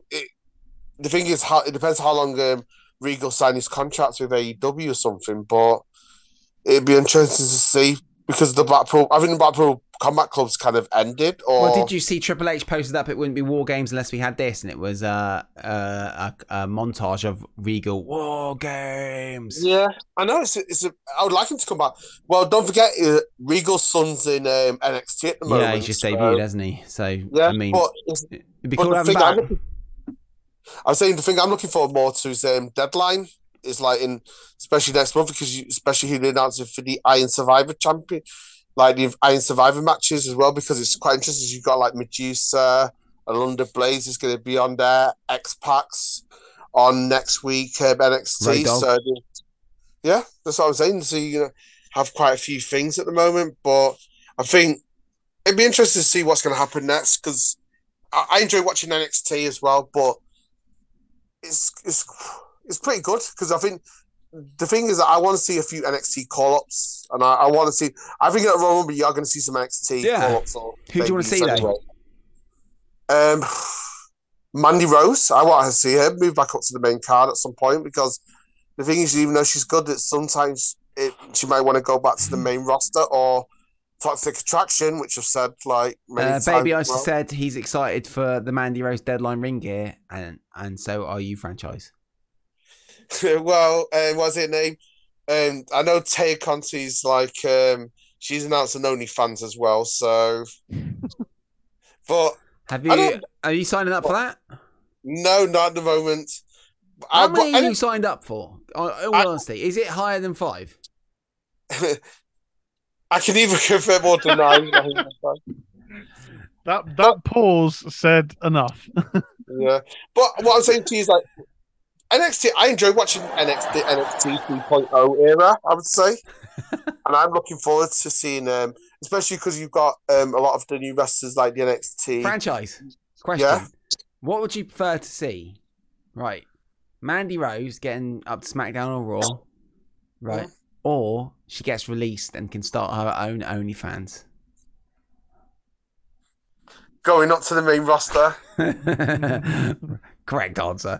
There we go. No, but I enjoying it as well. But I don't know. It's pretty good at the moment. But yeah, no, Skyfist. Yeah, I read that about Frank. I think that's the Reggie gimmick. That was one of the. He's like, yeah. I don't know if you watched NXT last week. So I didn't watch too much, mate. No. Well, they had like Skyfist, which ended up to be Reggie from he's gone down. So right. So he's like they put him in a mask and he's just flipping around. Franchise. Who doesn't have an OnlyFans that you think should have an OnlyFans? Who's about WWE or just anywhere? Anyone from any form of media. Dorian from Birds of a Feather. No. Anyone. Well, wrestling, Xena Vega. I thought she'd be a good shout. It's the Lena Vega. Yeah. Okay. Charlotte Flair. Well, I don't know. It's like this. I don't know. It's off the top of my head. It's like one of the things. Hulk Hogan. No, but I'll tell you something. I give proper props to Hulk Hogan. There's a YouTube video which literally shows how much of a nice guy, because there was a video watching Hogan's Beat Shop. Yeah. And it was like a deaf and blind couple. Yeah. And Hulk Hogan, it's like literally went to the guy and like spoke to him, and the fan was like really reaction. And that's what I like about Hulk Hogan. He was like, some people might say about Hulk Hogan, some of his stuff. He actually does care about his fans, and he's a genuine guy. But if you get a chance to on YouTube, I would say I'd recommend that people should watch it because it was up on the feeds like last week as well. I'll check that out. I would love to go and do karaoke at his karaoke bar on a Monday. He does karaoke there. That'd be brilliant. Oh my god. Well, I had a friend of mine's who went up to I've got a friend of mine who went to like Florida with him and his family. Yeah. And he went to Hogan's Beat Shop as well, and he said it was quite good, and he wanted to go to his to the karaoke, but because he's got his young kids, they couldn't. So that'd be like one of the best things I would ever do is go to Hulk Hogan's karaoke bar and sing karaoke there. And I'll do the classic. I've never sang before, I'm a bit nervous. It'd just be awesome. Real Americans just literally on a loop. You look at the songbook and it's like these are all just the same song. It's just Real American. Yeah, everyone's singing. Oh, Bon Jovi. I think it's at the moment. It's like, but I don't know. It's pretty good at the moment because Impact as well. Like getting to the end of the year, so starting for next year for Impact. Yes, so. Lots of Impact news coming in the next week. I've heard on the Wrestling Grapevine. Keep a lookout. Yeah, but the only thing I'll say about Impact at the moment, I'm just hoping next year that they change the logo, update a bit, because I think it needs to be a bit more. That'll definitely get people to tune in more, I think. Well, yeah, because it's like you should watch on YouTube, Tez. I know it's like you probably not watched Impact, which I think you should give it a chance because there's some amazing wrestling in there at the moment. A bit more probably to say than watching AEW Dark. Oh yeah, I don't watch Dark. Yeah, well, I don't know. That's what I mean. You should give, and I was reckon you should give Impact as well, because you've got like John Anna Grace, Giselle Shaw as well. She'd be Valkyrie. Don't think she's wrestling there at the moment, but at the moment you've got a few pretty good things as well watching there at the moment with Impact. But no, Rosemary's still there. What's that? Is Rosemary still there? Yes, she is. Like I know, like Ali, she wants Rosemary to go over to AEW, but at the moment, I think, like I said with AEW, I think it's still top heavy at the moment. Yeah, I mean, AEW have got what's that spooky girl who's got awesome makeup and she just barely features. Name escapes me because she's not been on TV for ages, but she was really cool. Well, I don't know. I don't watch AEW that much, but I know that the AEW doing great. Abaddon, yes. They're doing great ratings in the UK from what I see. So that's what I'd be interested to see. Like when it comes to the UK, it's like we'll have that same kind of thing that Impact had when they first came over to the UK. I think they will, mate. It'll be very tough ticket to get, to be fair. Well, yeah, well, that's what I mean. But the thing is that, yeah, it's good. But then Dynamite and, like, they've had like some shows where they've not sold out full arenas, so and even the small arenas. Yeah, So but that's in America, not over here. They've never been here. I know, but but the thing I've always said that if they're going to do a London show, they should do a Northern show, which I think they probably should do. Right. But depending on some fan interaction, but. I only have to wait and see what the news is going to be announced. But I know that I don't know if you talked about it as well last week as well, but about World of Sport, like about Nick Harris, like ITV have kind of reached out to them. Yeah, maybe bringing back World of Sports. Oh yeah, I did see that. That's really cool. Yeah, it was good. I just hope it's going to be different than say the TV series. Like I was quite lucky because I went to the pilot show when they did the original World of Sport tapings. So, and it was pretty good actually. But it felt like more. It didn't feel like proper wrestling show. It felt more like gladiator type show. Yeah, it did. Yeah. So, but it's quite interesting because I had someone that I knew who was actually pitching ideas to it, but they ended up not using them. But it'd be interesting if you do it properly and you get someone like Nick Harris like them making like. Maybe get Grado or something to come back. I saw him in a program on Disney, wedding. Yeah, well, he does that thing on BBC Two, One Door Down, where he's there as well. He was acting on this Disney thing that was out about 2 or 3 months ago with wedding. Like Summer of Weddings. I don't know. It was a drama thing. It was a bit shit actually. But he was playing a copper in that in Scotland. But franchise, run out of time. Yeah. What sandwiches did you have this week? Please let us know. You ready? Well, okay. Well, because it's Thanksgiving to my American brothers, and as well War Games, so I had like a Thanksgiving leftover grilled cheeseburger sandwich. So practically I had on it like butter on the bread, that's like there. Thanksgiving leftovers like turkey, stuffing, vegetables, all the trimmings. 2 slices of like cheddar cheese on it, and some gravy on it all over it. The only thing I can say about that is like Fat Man Christmas. That's what Thanksgiving is that's how I say my American Christmas, like Fat Man Christmas. Goodness me! Did you cook up a turkey especially so you could have leftovers, or did you eat Did you eat the rest of the turkey beforehand and then? Well, we don't know. I don't really have turkey for Christmas, so it's like. So how did you have leftovers then? Well, we got like a small turkey, not like a big turkey, so it's a bit small turkey. Poor turkey. Because I'm trying to because you think you can't eat a turkey all by yourself. That's just fat. It is. So like going from friends or like homes isn't like big turkey. No, you get small turkey, so you kind of like. That's it. That's the quote of the year for your MOS. You can't eat a turkey by yourself. That's just fat. Yeah, it is. I've got to look after myself. My body's a temple. It is. But now we're looking forward anyway. Look at it, it's like 4 weeks to one of like, for me, it's like one of my greatest dinners of the year. So I have to lay off the sandwiches a little bit, maybe towards Christmas Day, that Christmas week, so I can look forward to Christmas dinner, like at home. Like normally, I kind of a couple of years I used to go to my friends, but like this year, I always look forward to Christmas Day. It's my favorite dinner of the year. And then after that, you have favorite sandwiches of the year because it's after Christmas. So it's a very exciting franchise.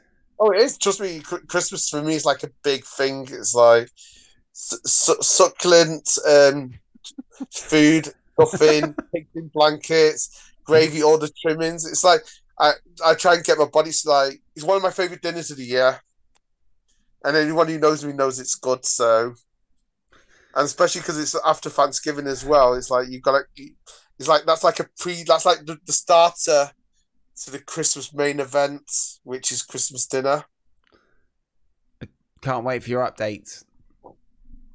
Oh, trust me, well, it's like the other thing I say is like you have to make sure I'm not bloaty for over Christmas, which I probably will. Have to get those big boy pants on. Don't get too bloaty, franchise. Yeah, I'd be like Joey, like those. What was it when Joey was in that Friends episode? Had that big pregnancy pants, so like to cover the bump. And on that note, I want to say thank you for calling in. I really appreciate it. Yeah, anytime, guys. You have a good week as well, and looking forward to seeing what's the next couple of weeks as well, as we're now on the road to WrestleMania. We are on the road to WrestleMania, yes. Me and Icelandness as well, the week before. But there we go. Thank you, franchise. Goodbye. No problem at all, guys. Bye. Right. Thank you, mate. That food talk was not nice. Succulent. Did it titillate the juices of your no, it did desires? Not. I can't get into it on this podcast of why I didn't get into it. I need to start my own podcast channel, a new one about views of certain things that aren't to do with wrestling. Otherwise, people will just not watch here. Well, I really think. Anyway, there we go, Tez. That's that. That's Ministry of Slam this week. War Games is done and it's in the books. Will we see it next year? We will find out. You got Ministry of Horror coming up on Tuesday. Are you excited? About Ministry of Horror? Yeah, I'm always excited to talk to the horror fam, bring them the latest news, some reviews, and once I settle on what the topic will be, a topic for the week.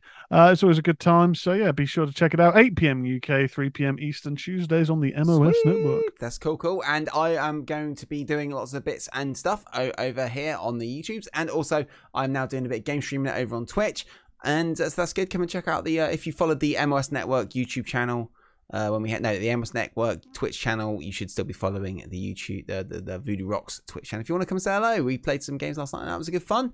And please do hit the like and subscribe on this video. Again, podcasters, if you are listening to this podcast, if you watch this live show, anything, and you've got your phone right next to you, grab your phone, search podcast, search the MOS Network, and please give us a review because it will help us out a lot. We're really trying to push some iTunes, Amazon, Google, Spotify reviews for the podcast. That would really help us out, guys. It doesn't take too long. Just say Tez and Lawrence are nice, or anything you want to say. Whatever. Sandwich talk, highlight of the wrestling news cycle of the week. Anything you want to say would be really nice, guys. But thank you very much for everyone who checks out the show. Thank you for spending your Sunday nights with us, guys, here on the MOS Network.